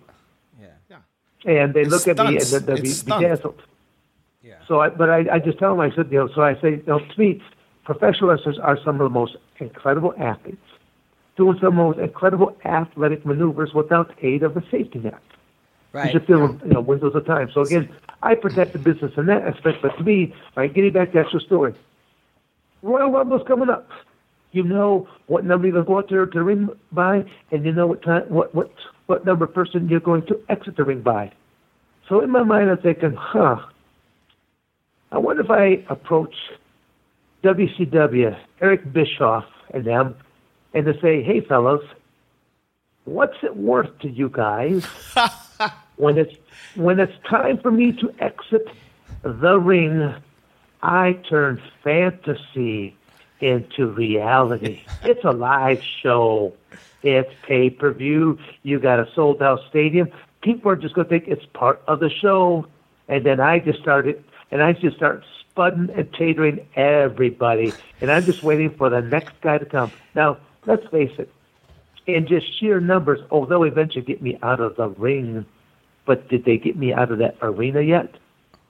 Something tells me for one night's work I could have cut a pretty good payday. But to me, it is one of the things I really don't understand about the professional wrestling business. You're not supposed to bite the hand that feeds you. Yeah. It's true. That would have been hilarious if he just beat up 30 guys in a row. And eventually they just stopped counting. Like they all come out at once. And it's just Dan Severn just... Well, look, you guys, let me ask you this. I'm going to go off onto a different tangent, but if I was professional, I want to bring a point here right now. Yeah. Is there any other business in the world that you could think of, or company that you could think of, where if you're having an addiction problem and you fall off the wagon pretty hard, is there any company that you're aware of that will put you into rehab, flip the bill, and then rehire you afterwards, and they might do it 2, 3, or more times for you, the employee, or otherwise known as the talent? Is there another company in the world that you could think of? No. Not that I know of. Certainly not any of my company. No, exactly. I pose that question a number of times, and yet I go, you've got wrestlers that are making the most incredible amounts of money, and yet where else can they make that kind of money by playing what I call playing Halloween. You get to dress up and be somebody else tonight. And if your character doesn't work out, guess what? They'll make a match set up in such a way that you get hurt or injured. You come back off television. They give you a new outfit. They give you a new character, and you come back again. And there's been some people that they've had probably a 15 or more year career where they were 3 or 4 different people, and people buy into it. No, it's amazing. It is a lot of fun. I mean, it really does. It really is like, I mean, CBS, I see my whole Twitter timeline is people just loving wrestling. I mean, they're probably the most dedicated fans out there. Well, look at the positive influence it's had on CB. I mean, look at we create a character like this. Now, Dan, one of my always dream matchups, because we used to have Kevin Randleman on the show all the time. God rest Kevin Randleman. So I love that dude. He always wanted to fight Tito Ortiz, and he never got that fight. Who do you think would have won that fight? Kevin Randleman, hands down. Yeah, I mean, you literally, you could actually have brought Kevin Randleman in your biology class, have him stand up there, just take the shirt off, and you just say, "Oh, here's the store side right here. Here's your triceps over here. Here's the pectorals." There, I mean, the guy was carved up like Greek god. Yeah. Well, maybe Greek. He went to Ohio State wrestling and stuff like this. I mean, you're touching on something near to my heart. I mean, he represented the sport of wrestling, and there's in a match where he ended up tossing Fedor, and I thought he broke Fedor's neck. Yeah. Now, Coleman, you never fought Coleman, right? Or did you fight Coleman? Yes, he did. Who won? Coleman? No, I did. Yeah, no. Coleman's got a win over him. Yes. Yeah. All right, Coleman. Yeah. Yeah, that was like the two monsters back then. You know, that was like, oh shit. These okay, two. But Marco even will admit to this one. I am lifetime chemical free. Now, you look at some of the people. I don't have many losses, but if you look at some of the people I have lost to, and you look at what their body looked like then, and you look at what their body looks like, a little bit afterwards, they don't look even close to what they once were. Oh, you're saying that Coleman was taking some more than just healthy, a serving of fruits and vegetables for steroids in college. Yeah, God, are you right now? You're the one who got Rashad Evans into fighting. You right? You were Rashad's first coach. You were his wrestling coach. Yeah, he was actually a wrestler up at Michigan State, and my place is basically just a little over an hour drive down south of Lansing. And yes, he came down and first started doing his amateur MMA training at my place. He did the first of his amateur matches right on Danger Zone company, and then he basically I got him into his first pro level event out in California, and then I got him in the Ultimate Fighter. Do you think Rashad should keep doing it, or do you think maybe it's time? Well, I mean, the hard part is if you, and a lot of wrestlers know this, the hard part is if you're in some of the more middle type of weight classes, longevity is a lot harder to maintain because there's just masses of more numbers. If you want to stick around for a while, either be at the very lightest weight class or be at the very heaviest weight class. And that's, again, that's part of what allowed me to be as durable, even though, let's face it, the first 7-8 years of my career, it was still all that no holds barred. There were no weight classes. But then eventually when they did come up with weight classes, it's not like I never thought about losing weight there either, because it was always 265 or under, something like this. I always was always under that 265 barrier. Yeah. So you're thinking, like that's the thing. If like Rashad Evans has been in so many wars, such a great fighter, obviously was the UFC champion, but at this point, if he's not cracking the top 15, top 10, like what's the point of keep doing it? But then a guy like you, I mean, you fought till you were 87, so right? I mean, they like built a ramp for you. I look good for my age, though. No, you look great for your age, but I mean, like your fights had to be at 6:30 because you'd be in bed by 7. So maybe well, maybe that's what if I get that early bird dinner special, with my senior citizen discount. Yes. So I mean, at a certain point, right? We have to. I mean, but a guy like you, you keep going, but not everyone can have 140 fights like you. I mean, you literally had you had 101 wins, 19 losses, and 7 draws. You're going to realize that Sure Dog and Full Contact Fire did not exist until 2, 3, 4 years after the fact.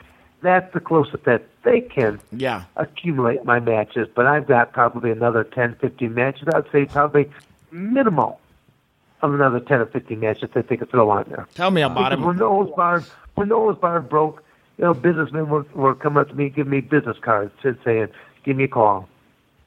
Wow. Now you've been married for how long, by the way?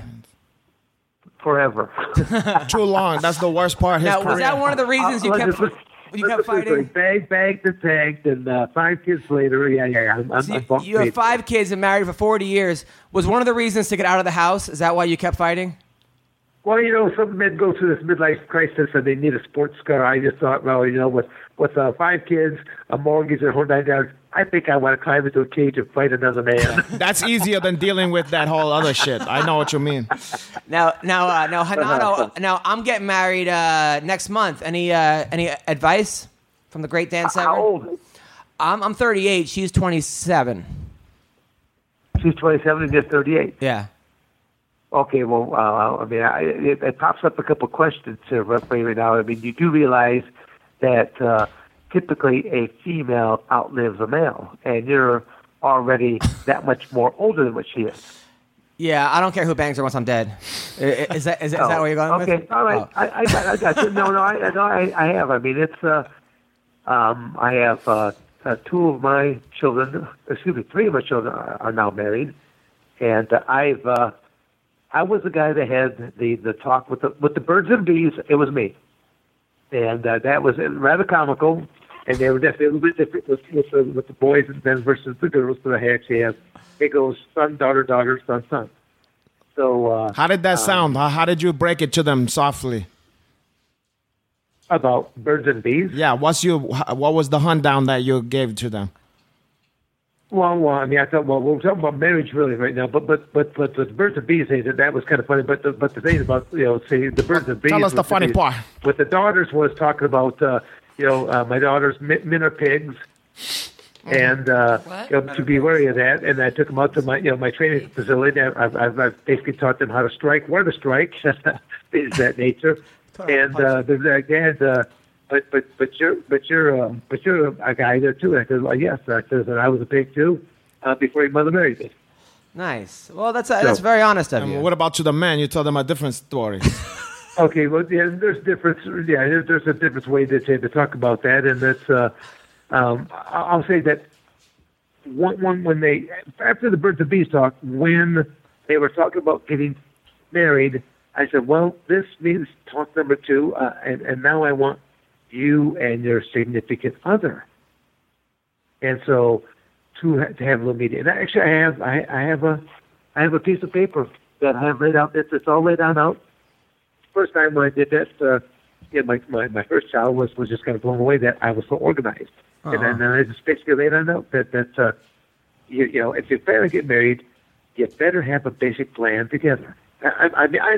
I don't even think it should be called marriage anymore. It should be a contractual agreement. Yeah. Because I don't like this divorce thing, and I don't like the way that men. Yeah, but that doesn't sound very romantic. I want to contractually agree with you. Divorce thing. Because marriage ain't very romantic. In the same token, our schools are not doing a very good job about talking about sex education and where does the baby come from? So can people hire you? Where do the baby come from? Yeah, well, it comes from that moment of indiscretion when you think it cannot happen to me, and then next thing you know, it's kind of like, I missed my period. Yeah, tell me about it, Dan Severn. Caralho. Yeah. Some of my greatest opponents I'd have to take you out behind the woodshed, and we'd have to have a little bit of a chat there so that you understand the birds and the bees, how everything kind of works there. And never... So that piece of paper that you had, it had like the position? To get away in the heat of the moment, realizing, well, maybe she is, maybe she isn't. Yeah. But man, I like your style, Dan Severn. I would love to see that piece of paper. Maybe I can learn some stuff. Like you have some sexual position. Well, there is a reason why I have a book out, and it's titled "The Realest Guy in the Room." Well, the realest guy in the. Where can we buy that? You just go to Amazon.com, and that actually is the title of the book. It's called "The Realest Guy in the Room," and I did not come up with the title, but the young man that kind of helped coordinate things together with me, his name was Ian Douglas. He was just a big fan of professional wrestling, big fan of the cage fighting, and so literally he just enjoyed just kind of put things together. But he just couldn't believe that I've got this file of probably well over 1,000 pages. So let me ask you something. When I envisioned this, you remember The Joy of Sex, the old book from like the 70s? I envisioned that you drew out the stuffs, but it's like you with that mustache, and you're showing the kids how Dan Severn does it. Guys, let's face it. Okay, when I was in college, I was poor. So yes, maybe. Where's this going, my brother? I needed the money. That's all I could say there, guys. I needed the money at the time. I was just a poor college student, just trying to work my way through. I appreciate that. Some people have to work at the local McDonald's. You just bang chicks in Michigan. I had to use what God gave me. That's all. I like your accent too, Dan Severn. You have that accent that is like almost a Detroit white guy accent, but it reminds me of also Buffalo, New York, kind of. Like when you said hard. It reminded me of when, what's his name, Hick James was said, he was talking about the hang that he hit Charlie Murphy, and he said it had the heart and wings, the heart. And he said it was imprinted on that black head of his. I'm sure he knows exactly what you're talking about. Listen, Dan. All right, so this week, Indiana, right? Indiana, that's where it all goes down. That's the danger zone. Saturday night. Danger zone. This coming Friday night. Cinco de Mayo. Mayhem. Cinco de Mayhem. I like it. Ooh, okay. Yes. And you will be there. So if people want to meet you and get your autograph, you'll be there? I will be there. I'll have the 4 championship belts on display, and yes, there'll be T-shirts and 8x10. All that kind of stuff will be there. But the biggest thing is the fact that they'll be down there and they'll be watching a really great, high-level, all-amateur mixed martial arts card. Beautiful. Fred Rodriguez, he's my partner, and he has really put his due diligence together to get some of the best competitors in the Midwest, and it's going to be a great show. So get out there and see that. It's a live show. Doors open at 6. Show gets on the way, but simply go to Facebook page, Danger Zone MMA, now we have a.com. Okay. Now or go or order the internet pay-per-view. So you've got different options. Now we have a girl. We have a girl on the podcast who's a UFC fighter, very attractive woman, college educated, went to University of Minnesota, played hockey for them, and she just started interviewing people and doing announcing. Do you need anybody? Hey, Dan. I missed part of what was. I know you're doing. Having the job. Okay. Do you need a female announcer that have a great ass and a tattoo of Superman on the above her ass? She's a UFC fighter. She just did announcing last week. She's really good at it. She went to University of Minnesota, played hockey for them, and was on the Ultimate Fighter. Has some beat Rowdy Beck in a fight. She would love to work for you. How could she get a job? Well, I mean, it sounds like she's almost too qualified. She's a professional. Yeah, but the fans love her. So if you need a girl, we have your girl. Who wouldn't love a tough woman in the first place? Right, exactly. Thank you. So Heather Jo Clark. Yeah, if you need any announcing or any commentating, I'm your girl. Yes. Okay, well, definitely. We will definitely keep that all in mind, right? Awesome. We're all set for this Friday night. There. Let me ask you this: do you speak any Espanol? No, unfortunately, I can understand more than I speak. Is it a predominantly Hispanic show? Well, just say more again for the novelty of the fact that it is Cinco de Mayo, and we just train off of that. Gotcha. Plus, mayhem show. I did live out in Arizona for a decade, and the team at that point in time was probably 50% Hispanic. Yeah. And, so I knew a whole lot more Spanish at the time because I used it on a regular basis. But after coming back to Michigan. No, it just faded away. I don't blame you. And plus, those amateur fighting shows always about 95% Mexican anyway. So if you've been there, porra caralho. Well, thank you, Dan.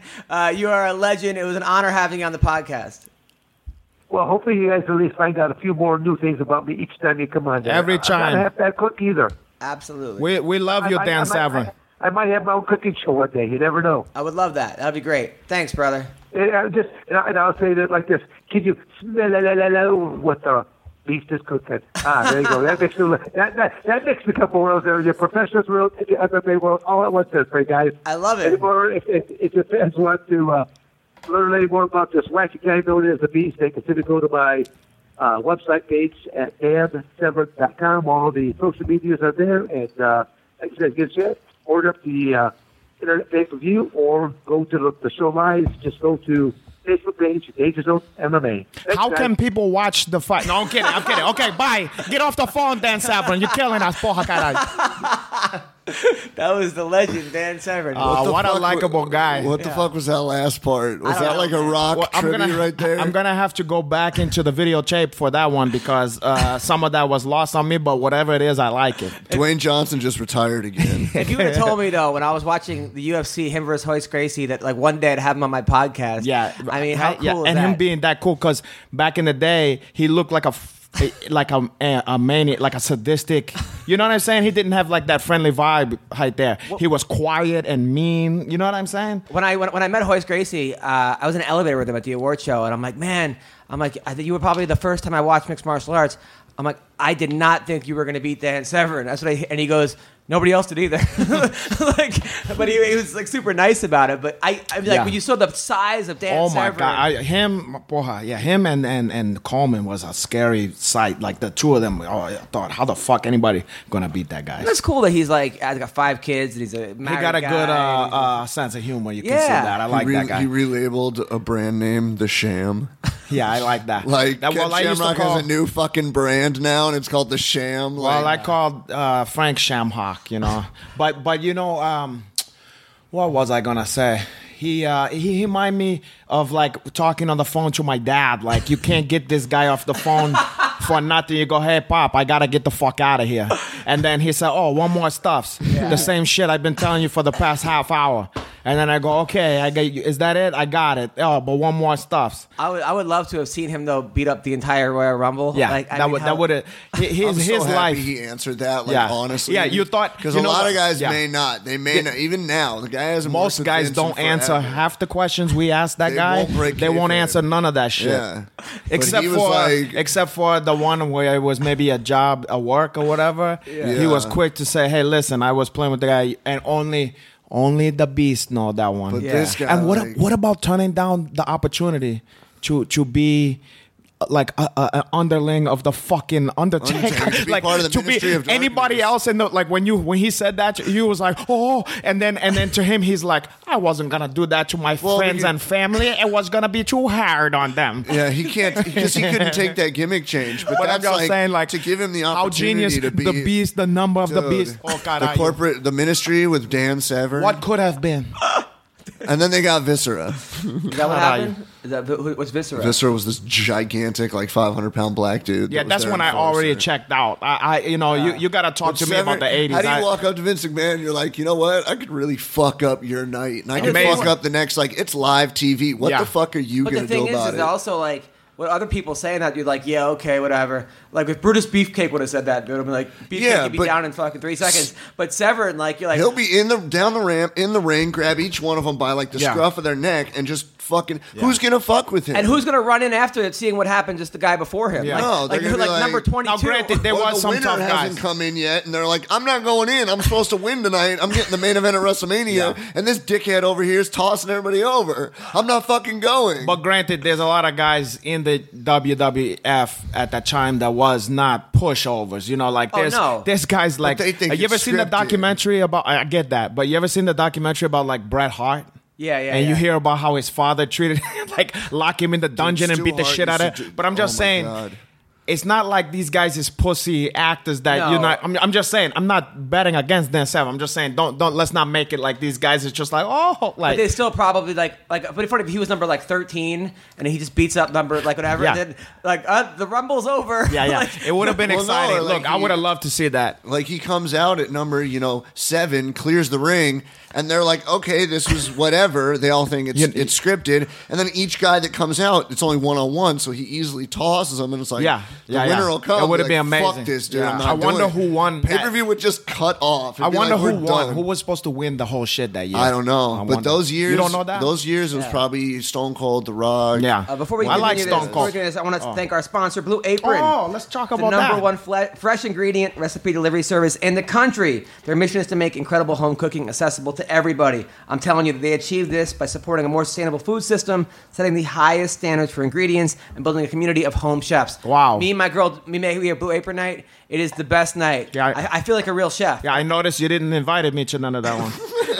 They've established partnership with over 150 local farms, fisheries, and ranchers across the U.S. I'm telling you, cooking together builds strong family bonds. Research shows that Blue Apron families cook nearly 3 times more often. Those spend a lot of. I was spending so much money at restaurants, and now I'm not because you can get these meals for under $10 per person. Wow. For a delicious meal. You got to check it out. It's affordable. Okay, they got great variety. What kind of dishes do flexible. they even have?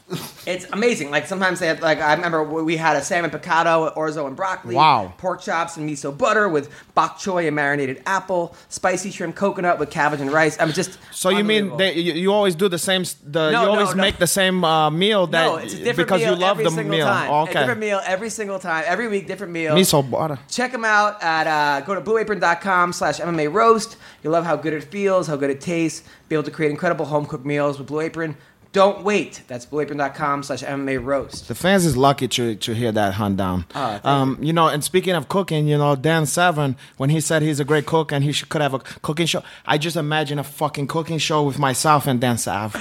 I would have loved great. that. I would love to do that. I'm gonna talk to him about. Really? I'm gonna talk to his. That would be the greatest Can you show imagine ever. a cooking show with us? I just want to have the women that come in as random chicks come Not in a to bad help you idea. guys. The and whole then- schmear. But And it's he's like- vegan. But it's a vegan cooking show. That can I doubt that Dan Savra is gonna go for that, but that would be even funnier Exactly. if I make him to cook vegan delicacy like Dan Savran style, and he's grumpy about How it. long into that do you get German suplexed on your head? I don't know, but the fans wouldn't mind to see that one. By the way, over the weekend, Matt Hamill won Knocked out Louis Kane? in 39 seconds. Oh shit! Good for Matt Ham. 39 seconds, beat Lewis Kane. Also announced just now, Jim Miller versus Anthony Pettis. UFC 213. I think Pettis, 155. Pettis gonna kill him. I'm sorry. Well, not kill him, but I'll beat him. Never. I mean, I would feel that he gonna beat him, but never underestimate Jim Miller. I mean, Right, of course. it's not like that's not a guy that you just go dust him Right, off. Like, yeah, like right. that. That's not a fun fight for anybody. I mean, he's a tough. The only guy that I've ever seen really run through Jim Miller, Nate Diaz. But Cowboy. And Cowboy. and then you start probably- naming yeah. everything. No, but A bunch of other guys, Let's too. just put it to you this way: Yeah. he's a guy that even if you fight, you know how there's certain guy in the street or whatever, it's like you might know that you're gonna beat that guy, but you can see in his eyes, it's like, God damn, this ain't gonna be. This is gonna be. He's gonna do something. Jim Miller's My never face out of is a gonna fight. end up getting scratched, Yeah. or something's gonna happen. I'm not gonna. Yeah. I'm gonna get my hands You're dirty gonna on be, this you're one. Gonna be in a fight. Yeah, You can never count out Jim Miller. Yeah, He's so he's always a gamer, and I like that guy. I never forget him sharing his home brew with me and Miller Lite? his powerful. Or it was nothing light about that one. Oh, really? It was delicious, but it was very heavy, and it gets you drunk too quick. Which was why me and Chris Weidman, he provided that to me and him, and then we got into a fisticuffs after Right, I that. saw that one. Yeah, but anyway, let's not bring up this sore subject. Now, Heather, where have you been training? Well, I actually, I'm at Higheston with Benny the Jet. And then I went to King's MMA in West Now, Hollywood last night. is that Gokor Gym, by the way? Yeah. Those, Gokor. I went there. That's like Fight Club over there. No. It's not. People say that shit. I like those guys. I never ever. I was always. People said, no, they're gonna cripple you if you go there with the leg lock. Those guys is experts at that shit. I went there. It was an hour and a half of live rolling and 5 minutes of because they had some kind of tournament coming up. This was my first class. They're Yeah. like, hey, tournament this Saturday. And then I go with this guy who just like beat the shit out of me, and Yeah. then he goes, "What belt are you?" I'm like, "I'm not a belt. I just wrestled." He goes, "Oh, I'm a white belt." I almost quit. It was Karen. Yeah, Karen. That And he's fucking- What about not you white calling him belt. Karen? No, what's his No, name? of course he was fucking Karen with you. Dorn. Karen, Yeah. Karen is one of the nice guy though. He's a great nice guy, but one of the most talented fighters. You know, he just it just depends on what you know. He has a which fight one- coming up, so which him one and show up. Him, myself, and another guy, Craig, are meeting at the park at OL Park on Fridays and training together with Sensei Benny the Jet. Nice. Karen's a beast. So you went to Kings. How did that go? It was really fun. We did like just a lot of drills. Rafael Cordero was Yeah, there. Rafael was I love that's teaching. my meal. I went there to talk to him about the guard lab stuff, Right. of course. The what? Guard lab, the mouth guards. Oh, Guard Lab, the one that I never Yeah, got my 3D hand. mouth The guards. one You that never got sent me yours? one. Nobody ever told me. Nobody ever. Didn't you did. get scanned? Never. Oh, well, we got to get you You scanned. got to have the Hanato guard. That'll sell really well. Yeah, we For need to real. get you Yeah, scanned. but I gotta get some money first. Yes. Okay. So what happened with? So we had to do like we had to do like combinations or whatever, and he was like having me kind of show everybody. I was a little nerve did wracking that? just because I'm a lot out of shape, and it was like But were they pros? You showing pros? No. It was amateurs. I think most of the people in that class the guy I was working with I think was pro fighter, But you've been doing it for what 10 years? I mean, Yeah, They yeah. allowed you Right. to show that stuff to men. yes. Oh, not just okay. I guess it's a different. It was time. fun. Yeah, it was really different fun. time. It was a good class. I got a great workout. I liked the combos, and he's a great How are the guy. females at that gym? I was at the West Hollywood one, so It just started. It's just yeah. they just The built it. brand new Yeah, one, they just yeah. built it. That one is like walking distance from my house. Like I could really fall out nice. of bed and Are you go gonna there. go? I'm gonna go because Rafael extended the invitation to me. Right. Yeah, we'll go next time together. Yeah, Yeah, I'm down. Huh? It's fun. Yeah. I keep forgetting it's even there, and then I walk by it, like walking my dog. Oh my god! What the I shouldn't tell people where I live because it's gonna be flooded with females. So Tyron Woodley yesterday. They're saying that him versus the people are saying that possibly GSP versus Bisping is going to be in New York. He might go back to New York. For- oh. So Woodley is getting restless. He called out GSP, Bisping, Connor, and the Diaz brothers. Come in. It's gonna be like a Royal Humble. They should do a Royal Humble on Probably that a one package. and charge like I think it's $1,000. Oh, Huh? it's Joe. Stop. Rudy. You're upsetting the dogs. Now, how do we now? He's gonna invite him. Hey, shut up, both of you. All Oh, right, wait, so- our fan is now happy. All right, yeah. So now, how do you like as far as Woodley versus? How do you think he matches up against GSP, Bisping, and Diaz brothers or Connor? I think the Diaz brothers, as much I hate to say, it would be an easy fight because they're not an easy fight for anybody. But out of those five, those are the least active out of the fighters. So I would say Tyron does better against those guys. Against Connor, it's sort of an X factor because Connor, no. You think Woodley runs through Connor? Connor's not taking another fight.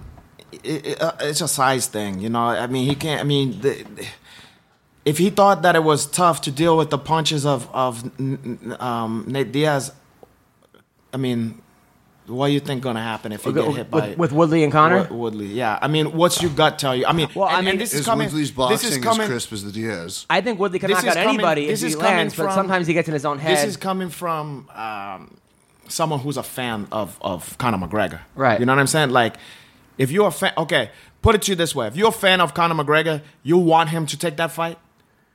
You don't want him to. It's kind of a no lose for him though. If, If he wins, he's now the champion at but here's 45, another 55, thing. and 70. What's the other flip side of that? He gets knocked the fuck knocked out. out stiff. Like if he can knock out Hobby Lawler like that, who has never even looked like he gets affected by punches except for in that one fight years ago against Nick Diaz. Diaz. But in fights in his memory where he gets beat up for the whole shit and still win the fight, you know what I'm saying? Yeah. And then immediately, Tyrone put him on, just put him out. I just as a McGregor fan, I feel scared for him on that one. Heather, what do you think? What do you think? Do you think Bisping's the hardest fight out of those five, or GSP for Woodley? I think GSP. Really? Yeah. You think GSP is the harder one for him? Yeah, I think so. I think because you don't know what to expect from GSP at this point. You don't know what he's really been focusing on the last how many years? 3 years. 3 years. You don't know. I mean, it's just more of a like, oh, you know, you don't know. And he was really good at everything. Yeah. So I just think that's But I mean, and something mentally for Tyrone as well to think like. I think that's the toughest fight. For some reason, I feel like the toughest ones, the toughest two out of those is Bisping or Nick Diaz. You know, the size. Nick Diaz is very much bigger than people think he is. And it seems like you can't put him out. Yeah. I mean, he's Paul Bradley landed bombs against him. And Nick Diaz, not Paul Bradley. Paul Daly. Yeah. Yeah, Nick, that would be one of those question mark where I don't know what the fuck happens in that one. But also Bisping, just size-wise. You know, we're talking about size here because they're all great fighters. You know what I mean? At that level, you're talking about studs, you know? But size matter at a certain point when you're talking about everybody's great. You know, it matters. But I kind of feel for Woodley in a way because he is the champ. Yeah. And it seems like they're not in a rush to get him in a fight. Yeah. Especially after the Wonder Boy debacle Yeah. that happened. Well, he might have to wait and see who win from Damian Maia and Masvidal. When is that one? That's UFC 211. When is that? May 13th. Not this week, but next week. Close. That's the whole card. We'll talk about the whole card in a second. Also, Megan Anderson has called out Cyborg. Says she wants to fight at UFC 214 at the Honda Center. That's the Australian chick? Yeah. I like Megan. I don't think that's a good fight. Biting for her. off a little more. I think give it. She should have a couple fight in the UFC. Well, fuck it. Let her do what she want to do. I'm just saying, I like the girl. I've met her a couple times. She's cool.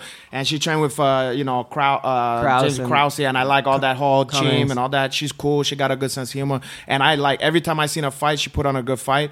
But I feel just for her sake, I would love to see her go in and just get one or two fight in the UFC just to get her feet wet. The problem is there isn't anybody at 45. Well, fuck it. Then do what you want to do. I don't know. Heather, what do you that fight? I think Cyborg. Yeah, I agree with Renato. I mean, but Megan does hit hard, and Cyborg is getting older. I mean, how old is she? Got to be what, 50? How old is Cyborg now? She's got to be almost 40. I don't think that matters too much. No, I don't either. Yeah. No. All right. Okay. So, all right. Now, Al Iaquinta is I like all the stuff that's going on. He's with Al continuing he's a funny guy. this Twitter meltdown where now he's making. You're calling it a meltdown? Well, not a meltdown, but is he? I'm not sure what the goal here is. I don't know either, and it's confusing to me because I get a kick out of the shit that he's saying. It's funny to me, and it's ballsy because nobody talks to Dana White like that, especially a person who's in the fucking UFC. But what confuses me is that I thought that Dana and Matt Serra, to my knowledge, is like they have their own TV show. Tight homeboys, you know? And I've seen them out together and shit.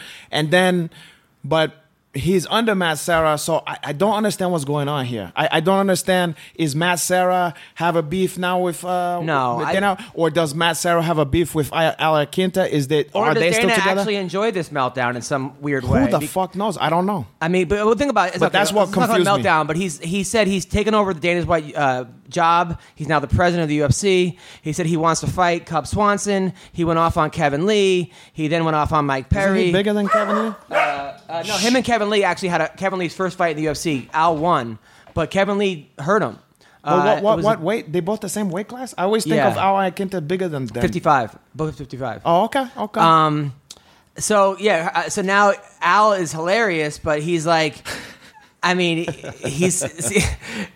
what's the goal? Is the goal to get dropped by the UFC? You know what would be nice?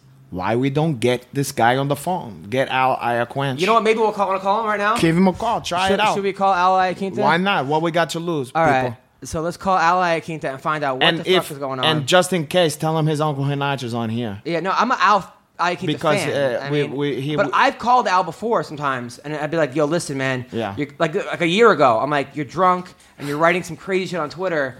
You might regret it in the morning. And he's like, yo, thanks, man. Something tells me, though, he knows what he's doing because, look, he's friends with, his trainer, his guy is Matt Serra. Like, it's It's not like he don't know the consequence of this. It's not like he can't be drunk every fucking night when he's or every day, all day, every day. I mean, something's going on here. But or you know what? He's doing really well in like real estate because he keeps promoting his real estate company. I see that, you know. But let's call Al right now. Let's find out what the fuck's going on. I hope this guy pick up the phone, please. Raging Al. It's such a great nickname. It's a great one. It's like the Raging Bull from Jake LaMotta. So text him calling you now? Yeah, text the guy and say, I'm with Renato Laranja. Just to sweeten the deal. Smart Realty. Sorry, I couldn't answer your call. Hold on, let's try him again. I like how he said, he tried to say it very, very business-like. You reach Al Iaquinta with what's it called? The heel chi? But give me a call. You know, at the end, he couldn't hide the New York shit. He said, give me a call. When you buy a house from this guy and it goes wrong, are you really going to return it? He's going to go, not for he nothing. comes and destroys it, and you get the insurance money. Yeah. He's going to do it like they did the Cheeky Bar in the fucking Goodfellas. Jeez. You light a match. Al Iaquinta with Home Smart Realty. Sorry, I couldn't answer your call. You call. Leave a message, and I'll get right back to you. Yeah, and if I'm not here next time, go fuck yourself. At the tone, please record your message. When you have finished recording, you may hang up or press 1 for more options. Yo, Al, Al, what's up? It's Adam Hunter. I'm here with Hanato. We wanted to talk to you. Yeah, not for nothing, Al Iaquinta, but go answer the fucking telephone because we want to talk to you. We want to get you side of the story. Okay, my brother? Do the high thing. Okay. Maron. We're going to call him one more time. Jason Ellis just picked up. Should we call Ellis? He does have a fight coming up. So many questions here. Al Iaquinta. All right. Fuck. Well, talk to Alice, and then if Quench get back to you, then we put it him on hold, and you do that one. All right, it's cool. Let's see if Ellis picks up. Nobody calls up. Calling you now. I thought he was hitched anyway from don't his family own a chain of like motels or hotel or something like that? Al Iaquinta? Isn't it like that's La Quinta. Oh, okay. That's La Quinta. That's very close though. 463. But I mean, he's a guy though. Like, but you know, if you turn the letters, it's Al and La. then It's the the UFC same. trolled him back by saying "Happy Birthday, Al Iaquinta." Like they actually from the UFC's account. Maybe they're doing some kind of WWE shenanigan on there. Let's call Jason. We're calling Jason Ellis right now. He's got a fight coming up this Saturday at Saboba Casino. Sahabob. He's fighting. What's he fighting? Sabah. Where's that at? Oh, no way. Okay. Leave a message, and I will politely call you back. You should probably text off. All right. Did you text the guy? No, yeah, I told him I'm calling him now. Nobody fucking. Where's wrong with that guy? Saboba Casino? It's about an hour away. I did comedy there. Well, of course you did. Every depressing fucking Indian casino across the nation, you've been there. Of course. But did they have a special name at the Saboba, like the funny Sabon? The Laughing Gut. Oh, No, I'm kidding. I'm kidding. But I am playing in November. I'm going to South Dakota and I'm playing Wacko's Comedy Club. And part of me was just so that you can say that. You know, it's just getting depressed at this point. It's getting depressed. All right. Come on, Ellis. What the fuck? Pick up the phone. All right. What are you going to do? Okay, never mind him. If you want to call in, he'll call in. Yeah, exactly. Let him call in. All right. Well, last time I called Raging Oh, Al. no way. Yeah, way. Yeah, All the right. same. So fucking Raging Al. So Joe, by the way, how are you? I'm all right, man. Joe the Kid. It's hot. Been out all day in the sun. Tremendous. Nice. How's the girlfriend? We don't got to talk about this, though. By the way, Heather. So what's the deal with you and the guy? Are you guys officially back together? I mean, yeah, I guess so. Because some people have been asking me. They're Nobody's asking you. fans of yours. They've been asking. They're like, "Hey, what's up with Heather?" And I'm like, "I don't know. I think in that voice too. I'm like, I think she's got a boyfriend." And then she can't do it. Sorry, try now. All right, we're calling Ellis right now. All right, calling Ellis. Here we go. Jason Ellis. Hello. Hey, Jason Ellis, how's it going? You're on the MMA Roasted podcast. Hey, man. How you doing? Good. Thanks for doing the show. I'm here with Renato Laranja, Heather Joe Clark, CB Gold. You got a big fight coming up Saturday night, right? I mean, big for me, sure. Yeah, I mean, it's good, right? I know. Are you the main event? I don't know about that. I hope not. But I think I'm up there. I think I'm pretty late in the night. So I think I'm like the CM Punk of the King of the Cage. Oh, caralho. It's a big deal, man. King of the Cage. And you've been training really hard, man. I'm going to win, though. You're going to win. I've been watching you, man. You've been busting your ass. You were in Albuquerque last week, right? Yeah, Albuquerque to do a couple of shows, and at the same time get some training in, hang out with Keith Jardine, and then I got like an hour with Wink and an hour with Greg Jackson too. So very fortunate little man I am. I mean, that's awesome. Now the guy you're fighting a guy. He's lost 13 of his last 14 fights, but he's a big Gabe Rivas, record of 14-25. He does have one-punch knockout power, though. He did knock out a guy 4 fights ago. That guy he knocked out was 0-5. What's the plan here? You think it's going to be a war? You're going to take it to the ground? What's? Well, I mean, I figured when they asked me, I mean, they showed me 5 people, and the other 4 couldn't punch at all. And I just figured, when you're really not that good, like, it's better to just have a brawl, and then, like, the crowd can sort of appreciate it. I feel like if it's, like, to the ground and you're really not that technical, then it's just a bunch of blue balling, and I didn't want to be a part of that.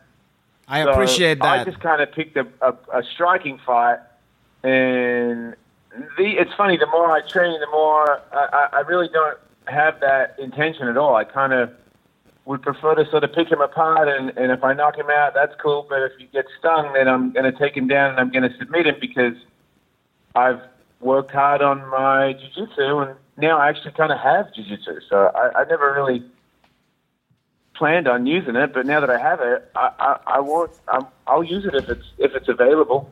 Of course. Now, but you've been training hard, man. I've followed you. I actually, I met you when I was working on Ellis Mania back in Fuel TV, and I had a job basically as like putting together like the whole story, and I could not believe like what was going on. You basically had like a cult of people, of these diehard fans that are just so supportive of you. Which is great to see. I mean, you've like amassed a fucking legacy. People don't know Jason Ellis, but yeah, tell them a little bit. I mean, for anybody out, we all know him, but okay, so, you have a really amazing story, man. I mean, you were ranked number like 6 in the world in like skateboarding at one point, right? Yeah, I was top 3 in the world for a little bit. Number 3 in the world. But whatever. I'm a pro skateboarder. That's what I am, and that's what I really accomplished something in. And I was a pro skateboarder for about 20 years, and then I retired and got a job in radio. I actually got a job being a co-host with Tony Hawk before I retired, and then I just made the jump because I knew that I was getting old and I was getting hurt, and I wasn't going to be able to keep up, and I just was like, fuck it, I'll transition into being the next Howard Stern, which was, like obviously some bullshit thinking, but it panned out halfway. Like, I do have a show, I do have a following, and I am somewhat successful, and ever since then, really just like the fans have, I wouldn't say it's that big, dude. I would just say the people that do listen to the show, they really like the show, and they really connect with me, and it's done the same for me. Like, it's really motivated me. I feel like I've helped people, and that's made me feel like I owe them. Like, I feel like the more when I'm honest about the shit that I've gone through and survived it, and people tell their stories to me about how it's inspired them, it just makes me want to do more stuff to prove everybody wrong, that you don't have to get old, you don't have to stop, you can do anything. I mean, obviously, I'm not going to be in the UFC or anything, but I wanted to be a fighter, and I think, like, before I'm done, I will be a fighter. I'm not at the highest level, but I think things keep going the way they're going. I'll be okay. I'm doing all right at this game. But some of the shit you did back then was so innovating. First of all, you helped me because the week that I had to stay there and watch, like, 90 hours of Jason Ellis, I mean, we're going back to all your stuff, I got attacked by a comedian, and I ended up fucking him up, and it really was because of you. It was from watching all your interviews and all these people, and like your whole mantra of harden the fuck up. of like you just got to bite down. So I thank you for that. But you're welcome. But some of the stuff you were doing, I mean, you basically you had a guy dressed up as a taco, box a guy dressed up as a what was he? A fucking hot dog. A hot dog, yeah, hot dog versus taco. The war off the shore. That was a great fight. Those people actually hurt each other. They really stung each other a couple of times. That was good fun. And then at one point you had this thing where people would you would blindfold people, put them on shock collars, right? And then they would box each other. And then so people would just be swinging left and right. And then you told me that at one point you had mentally challenged people, buzzing people on the outside while they were fighting each other. Mentally challenged? Yeah, you told me. Disabled and stuff like that. Okay. Disabled, maybe? Yeah, you had disabled people, while people were doing stuff. That's more tasteful. They're fans of the show. They're fans of the show that have come to Vegas, and flown in their wheelchairs and the help that they've had to have to get to Vegas. So I figured, you got those electric dog collars around your neck. Instead of giving it to a celebrity, I would give it to people that made the extra effort to get to the Hard Rock. So, and yeah, I gave one to a guy that listened to the show all the time, and he just fucking electrocuted me over and over again. But it's fun, man. Everybody had a good time, and when you do the dog collar thing and everyone's blindfolded, nobody really gets hit really hard, which is far worse than getting stung in the neck with a dog collar. I got a question. I'm friends. This is Renato Laranja, by the way. I got a good friend of mine, Eddie Jackson, that I've known for years. You know Eddie Jackson? You friend too? Eddie Jackson's going to be in my corner for my fight. Oh shit! Okay, so I love Eddie Jackson, and then I saw him on a charity thing or whatever where he was fighting some professional guys or whatever with boxing gloves. Yeah. Yeah, no, that's the pinata fight where you got to just. Pro fighters defend the pinata against guys that can't fight. Yeah, and it looked like fucking Eddie Jackson was trying to tear your fucking head off, and I was like, God damn, these guys friends or what? What's going on? Eddie Jackson was throwing a lot of pepper on that one. You were trying to beat me up? Yeah. Oh, that was when I fought 10 people in a row, 1 minute each. Yeah, but those guys look like they were especially Eddie Jackson, because I know him. Faber. It looked like he was trying to fucking kill you. And so was Faber. Faber looked like he was trying to knock you out. Well, dude, there's 3,000 people there. The crowd want you to do it, so you kind of.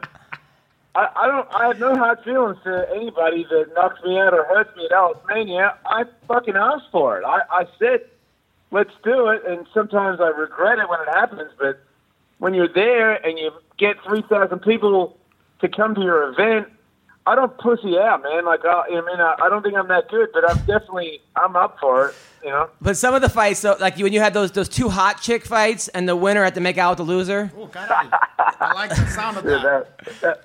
What that was my idea. What about fighting Carwin? When was that? And then Shane Carwin knocked you out. Now when Shane Carwin dropped you, did you wake? Were you out, or would you kind of just? Nah, he flashed me.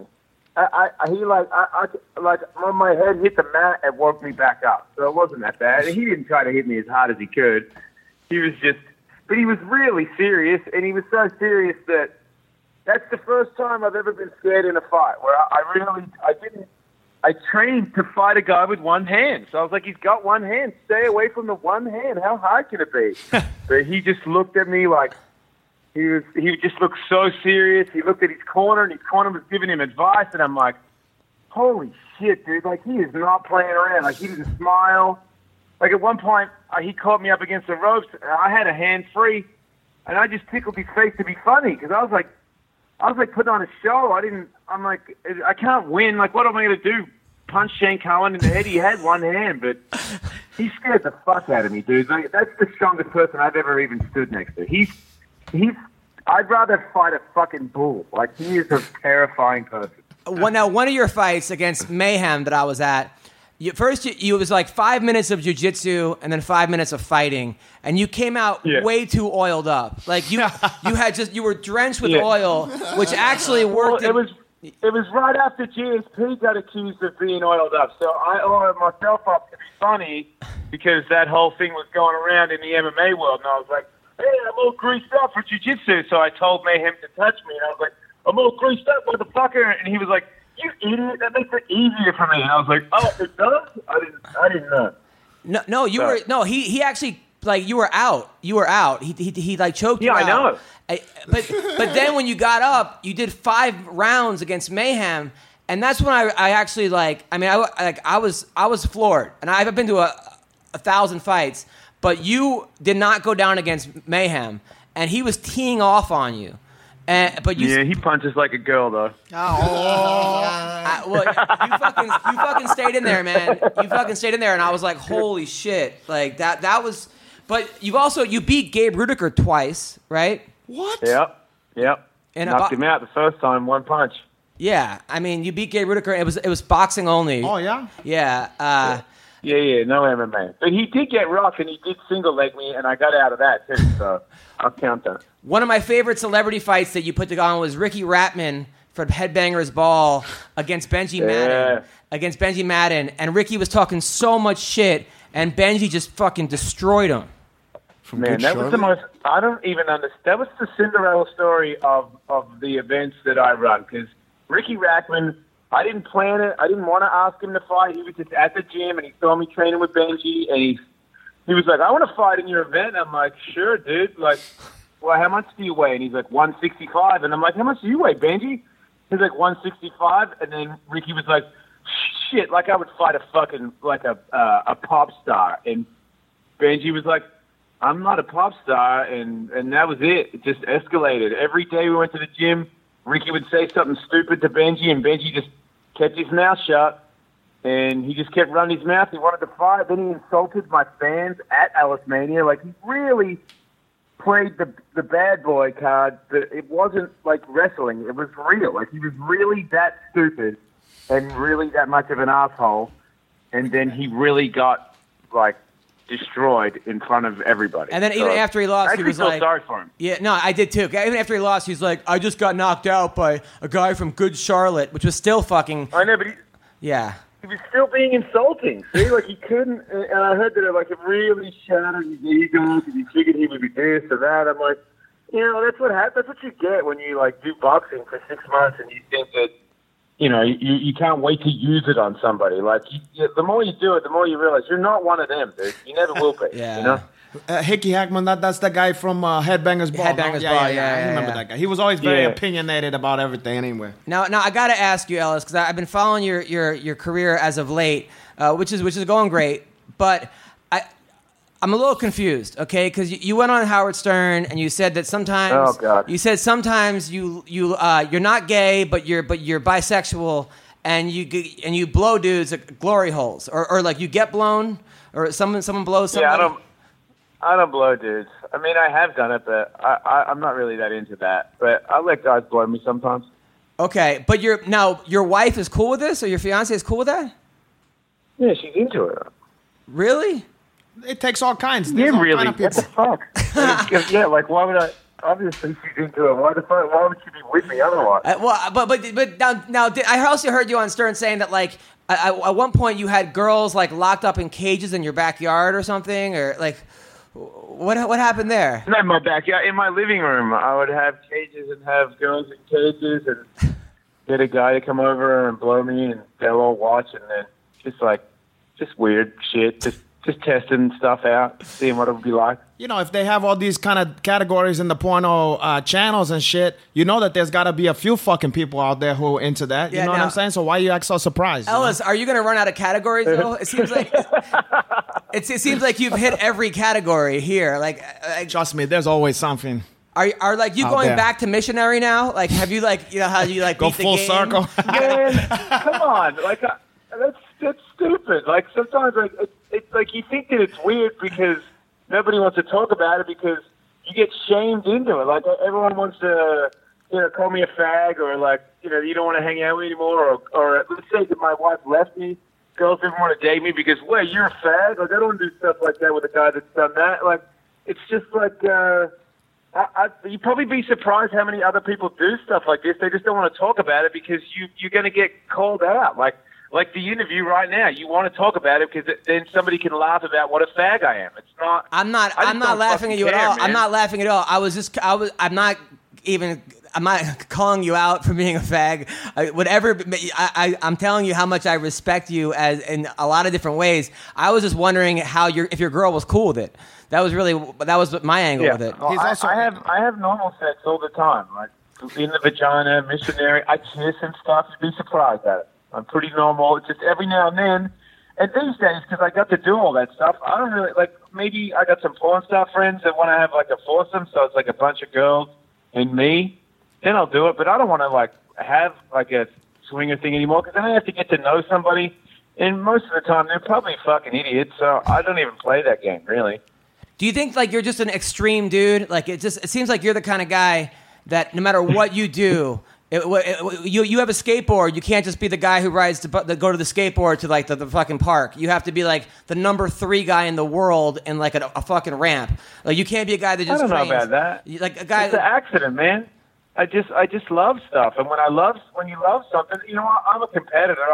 I'll say that. Like why not? If you're gonna do something, why not do it to the fullest? But I think it's accidental. Like I just love mixed martial arts. I don't want to be the best. I just love. You can compete, man, one man against one man, and you put all your heart in. They organize it, and there's people there, and it's.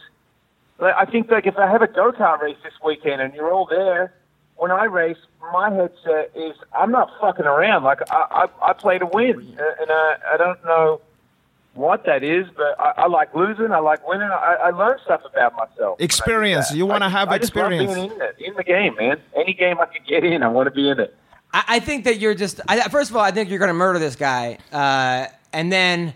But then, I hope so, man, because I plan on having a couple more fights. If I lose to this guy, well then, fuck. What's the point? There's no way he's training as hard as you are. I've been following you on Instagram. You're doing twice a days, 3 a days. You've been at this for a long time. Yeah, but the difference is, dude, he's had 40 fights. I've had 1. Yeah, but he's lost 13 of them in a row. And my fight was 9 years ago.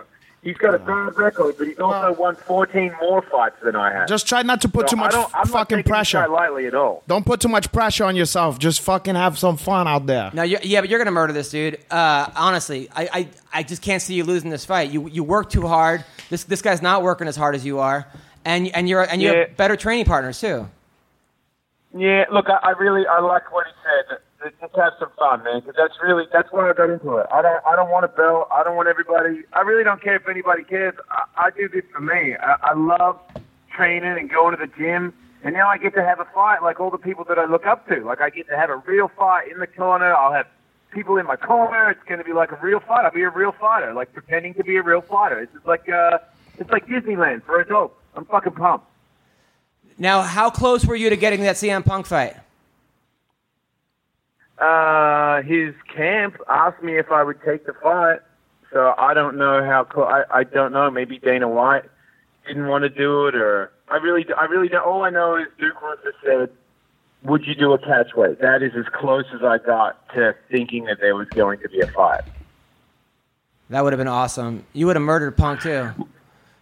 Yeah, you never know, man. I mean, he trains every day too. You never know. It would have been exciting. I don't care about that. You know what I cared about? I cared about fighting in the UFC because, as I said before, I'm super pumped and just grateful that I'm going to be in King of the Cage. I think it's hilarious and just mythical. It's like hard to believe it's true. If it was the UFC, it would be a win or lose, dude. It's the funniest shit ever. Like, I'm in the UFC. Like, look at me. Can you believe that? That's all I'm thinking the whole time. I can't lose. I'm fighting in the UFC. Like, all the people that I train with would kill to be in that spot. And there's my stupid ass. Like, that's a good attitude, my brother. So, if I want to go to the fight this weekend, how do I get tickets? CageTix.com/Ellis. CageTix.com? Yeah. /Ellis? CageTix.com. TIX.com/Ellis. And that hooks me up, apparently. Nice. Well, I'm happy for you, man. And you're a very inspiring guy. And you know what I like about you also is that since I've known you, you had some lumps, like the divorce and the weed and whatever, but you came back. You always come back. So that's fucking cool. Damn right. Why not? Why? I mean, I got too many great opportunities to blow, man. Yeah. Yeah. Well, too many windows. This job, everything. Get rid of listen too much. too much to give out. I got to make the most of everything. Well, thanks for being on the podcast, Jason. Yeah, and All right, thanks, sir. tell Eddie Jackson that his uncle Hanach said what's up. What's that? Tell Eddie Jackson that Uncle Hanach said what's up. I will surely do so. And to stay light skinned. Thanks, brother. Thanks, Jason. Thanks, man. Take care. See you guys. All right, that was Jason Ellis. Well, that's good that he's overcome blowing a lot of opportunities and also blowing a lot of other guys. Why did you say that now? You say that now. Why? Because I don't want to hurt the guy's feelings. That's what I'm saying. I felt bad asking it, but I had to No, ask. it's not. You know what? Listen. Why are you kind of like secretly hoping that for yourself, Adam? No. It's intriguing. He went, no. You know what I also realized in this show? That your girlfriend or your fiance is the same age as my boyfriend that you're always giving me crap about. That's for different. Being so young. God said that and man. Dan Severn said women actually, die. Yeah, so that's how you have to even it out. So I'm evening it out, but he's fucked. No, it don't work that way. Adam came first, and then he aged a little bit. And then after his hibs, they gave that one to the girls, and then they came out. That's exactly what happened. So no idea what he just said. If it's Adam and Eve, if it's in the Bible, that's it. We'll just see if we hear any more jokes about that. Then. Well, maybe the Torah have some different stuff are you about getting upset Barbara about Streisand. I'm sorry. I honestly didn't know that you actually heard them because you're so old. And I'm fucking with you, Heather. But Adam, you're older than me. It's a good point. All right, so here we are. He's aged like a fine Manischewitz. Yes, thank you, Jason Ellis, for coming on the show. Are you gonna fight? I might. What day is it? Saturday. This Saturday. This Saturday. We'll see about that. Maybe. Yeah. But what I was gonna say. Oh, anyway, no, it's intriguing. I know why you're interested in hearing him talk about that because it's crazy. It's like when you hear Jim Norton, you know, and it kind of shatter your expectations of people who do stuff like that because you put when you think about a guy who sucked another guy's dick, you think he's a certain kind of guy. You know what I mean? Or whatever. But then you see someone like Jim Norton who you would have a beer with and hang out with and you think it's funny and you get that guy and he's a man's man. You also don't hear it every day. You don't hear guys, straight guys that talk about going to glory holes or I guess bisexual guys and then getting married in the next sentence. Yeah, it's interesting to hear. This is Hollywood. I think it happens all the time. It probably happens in a lot more places than Hollywood. Sweet cheeks. Yeah, I'm just saying this is one of the hubs. But it's against my God. But I wasn't asking to make fun of him. I don't honestly. I'm not trying to make fun of him. Whatever people want to do in their and God can make fun. What people do in their own time is their own thing, right? Not as far as I'm concerned. That's against my God. It's against your God. But look, it's not my show, okay? So I'm not gonna say nothing about that. So anyway, all right. What are we talking about? So what do we have coming up, Heather? What do you got coming up? I thought you was going to talk about the UFC. Oh, UFC. Yeah. Well, no, you don't have to. I don't give a shit. UFC coming up. UFC 211. What do you have coming up? We're going to get to you, Heather. All right, UFC 211. Unless she's on that card. She's on there? What is it, UFC 211? Yeah, it must be. Or you got to go ask her the shit. I'm already like 30 minutes past. Ooh, ask her the shit she got to do. So much work. What do you got coming up? Well, working with Guard Lab, doing the events and stuff, trying to book as many events as possible at gyms. So if anybody out there that has a gym and wants some mouth guards, contact me and we can make that happen. Nice. Yeah. So that's really what I'm focusing on right now and then training anytime I'm not doing that. And the podcast, Believe to Believe, just had a Gina Mazzani on my last, and then I have a Rose Namajunas show coming out this week that I talked with her a couple days ago. So nice. Yeah, I look forward to. Give Gina my best. I will. What do you got, Hanato, coming up? God, look, I don't want to. I know the show's going long. I don't want to give a whole list of all the projects and all of the events and things and product and everything on there. So I'm just going to tell everybody to follow Renato_Laranja on Instagram and Twitter. And I'm going to keep you informed of all the good stuffs. And if you're a female, you can also put a DM there. And you can talk about other stuffs. Okay, cool. Thank you. Also, today, I'm at the Laugh Factory in Hollywood. Laugh Factory... in Long Beach on tomorrow night, Thursday. Sounds like there's going to be a lot of laughs in there. Friday for night. everybody. Thank you. Thanks, Heather. Take care. Friday night, I'm at the Laugh Factory in Long Beach. And then Saturday at the Haha. Sunday, I'm at the doing the Latino show. Sunday What's night, that? The Latin show, mostly Latin comics and me. Out of what? In Long Beach. It's called the Latin show? No, at the Laugh Factory on Sunday night. Where does ha come in the Saturday picture? night is on the Ha Saturday, Sunday night at the Laugh Factory. I think I said that right. Did I screw that up? I don't know. All right. Now I will be at the Standard in Fresno, May 17th. They have a Standard in Fresno? Yeah, but it's not the same kind of Standard. It's a different kind of bar. Just like it's a Standard. Like that's not the name of the bar. It's just a It's called fucking the Standard. in Fresno. Yeah. You're traveling to a bar in Fresno. Yes. Not a comedy club. No, it's called the Standard. They have comedy night Wednesday night. Nice. The Standard in Fresno, May 17th. Thursday night, I'm at the Brea Improv, and then I'm at the Standing Room. No, what is that? I don't know what the fuck that is. I gotta get rid of that. All right, so that's what I'm at. And then Vegas. July, I'm in Vegas at the LA Comedy Club at the Stratosphere, and then in Naples, I'm at Off the Hook Comedy Club. Sicily? Naples, Florida. Italy? Florida, Naples. All right, Wait, Naples, Florida? Yeah. That's worse than Hollywood, Florida. Yes. Anyway, so that's our show. Thank you, everybody. Thank you, Jason Ellis. Thank you, Dan Severn. Thank you, Hanato, Heather, CB. I hope you guys all have a great week. Take care. Bye-bye. Ciao.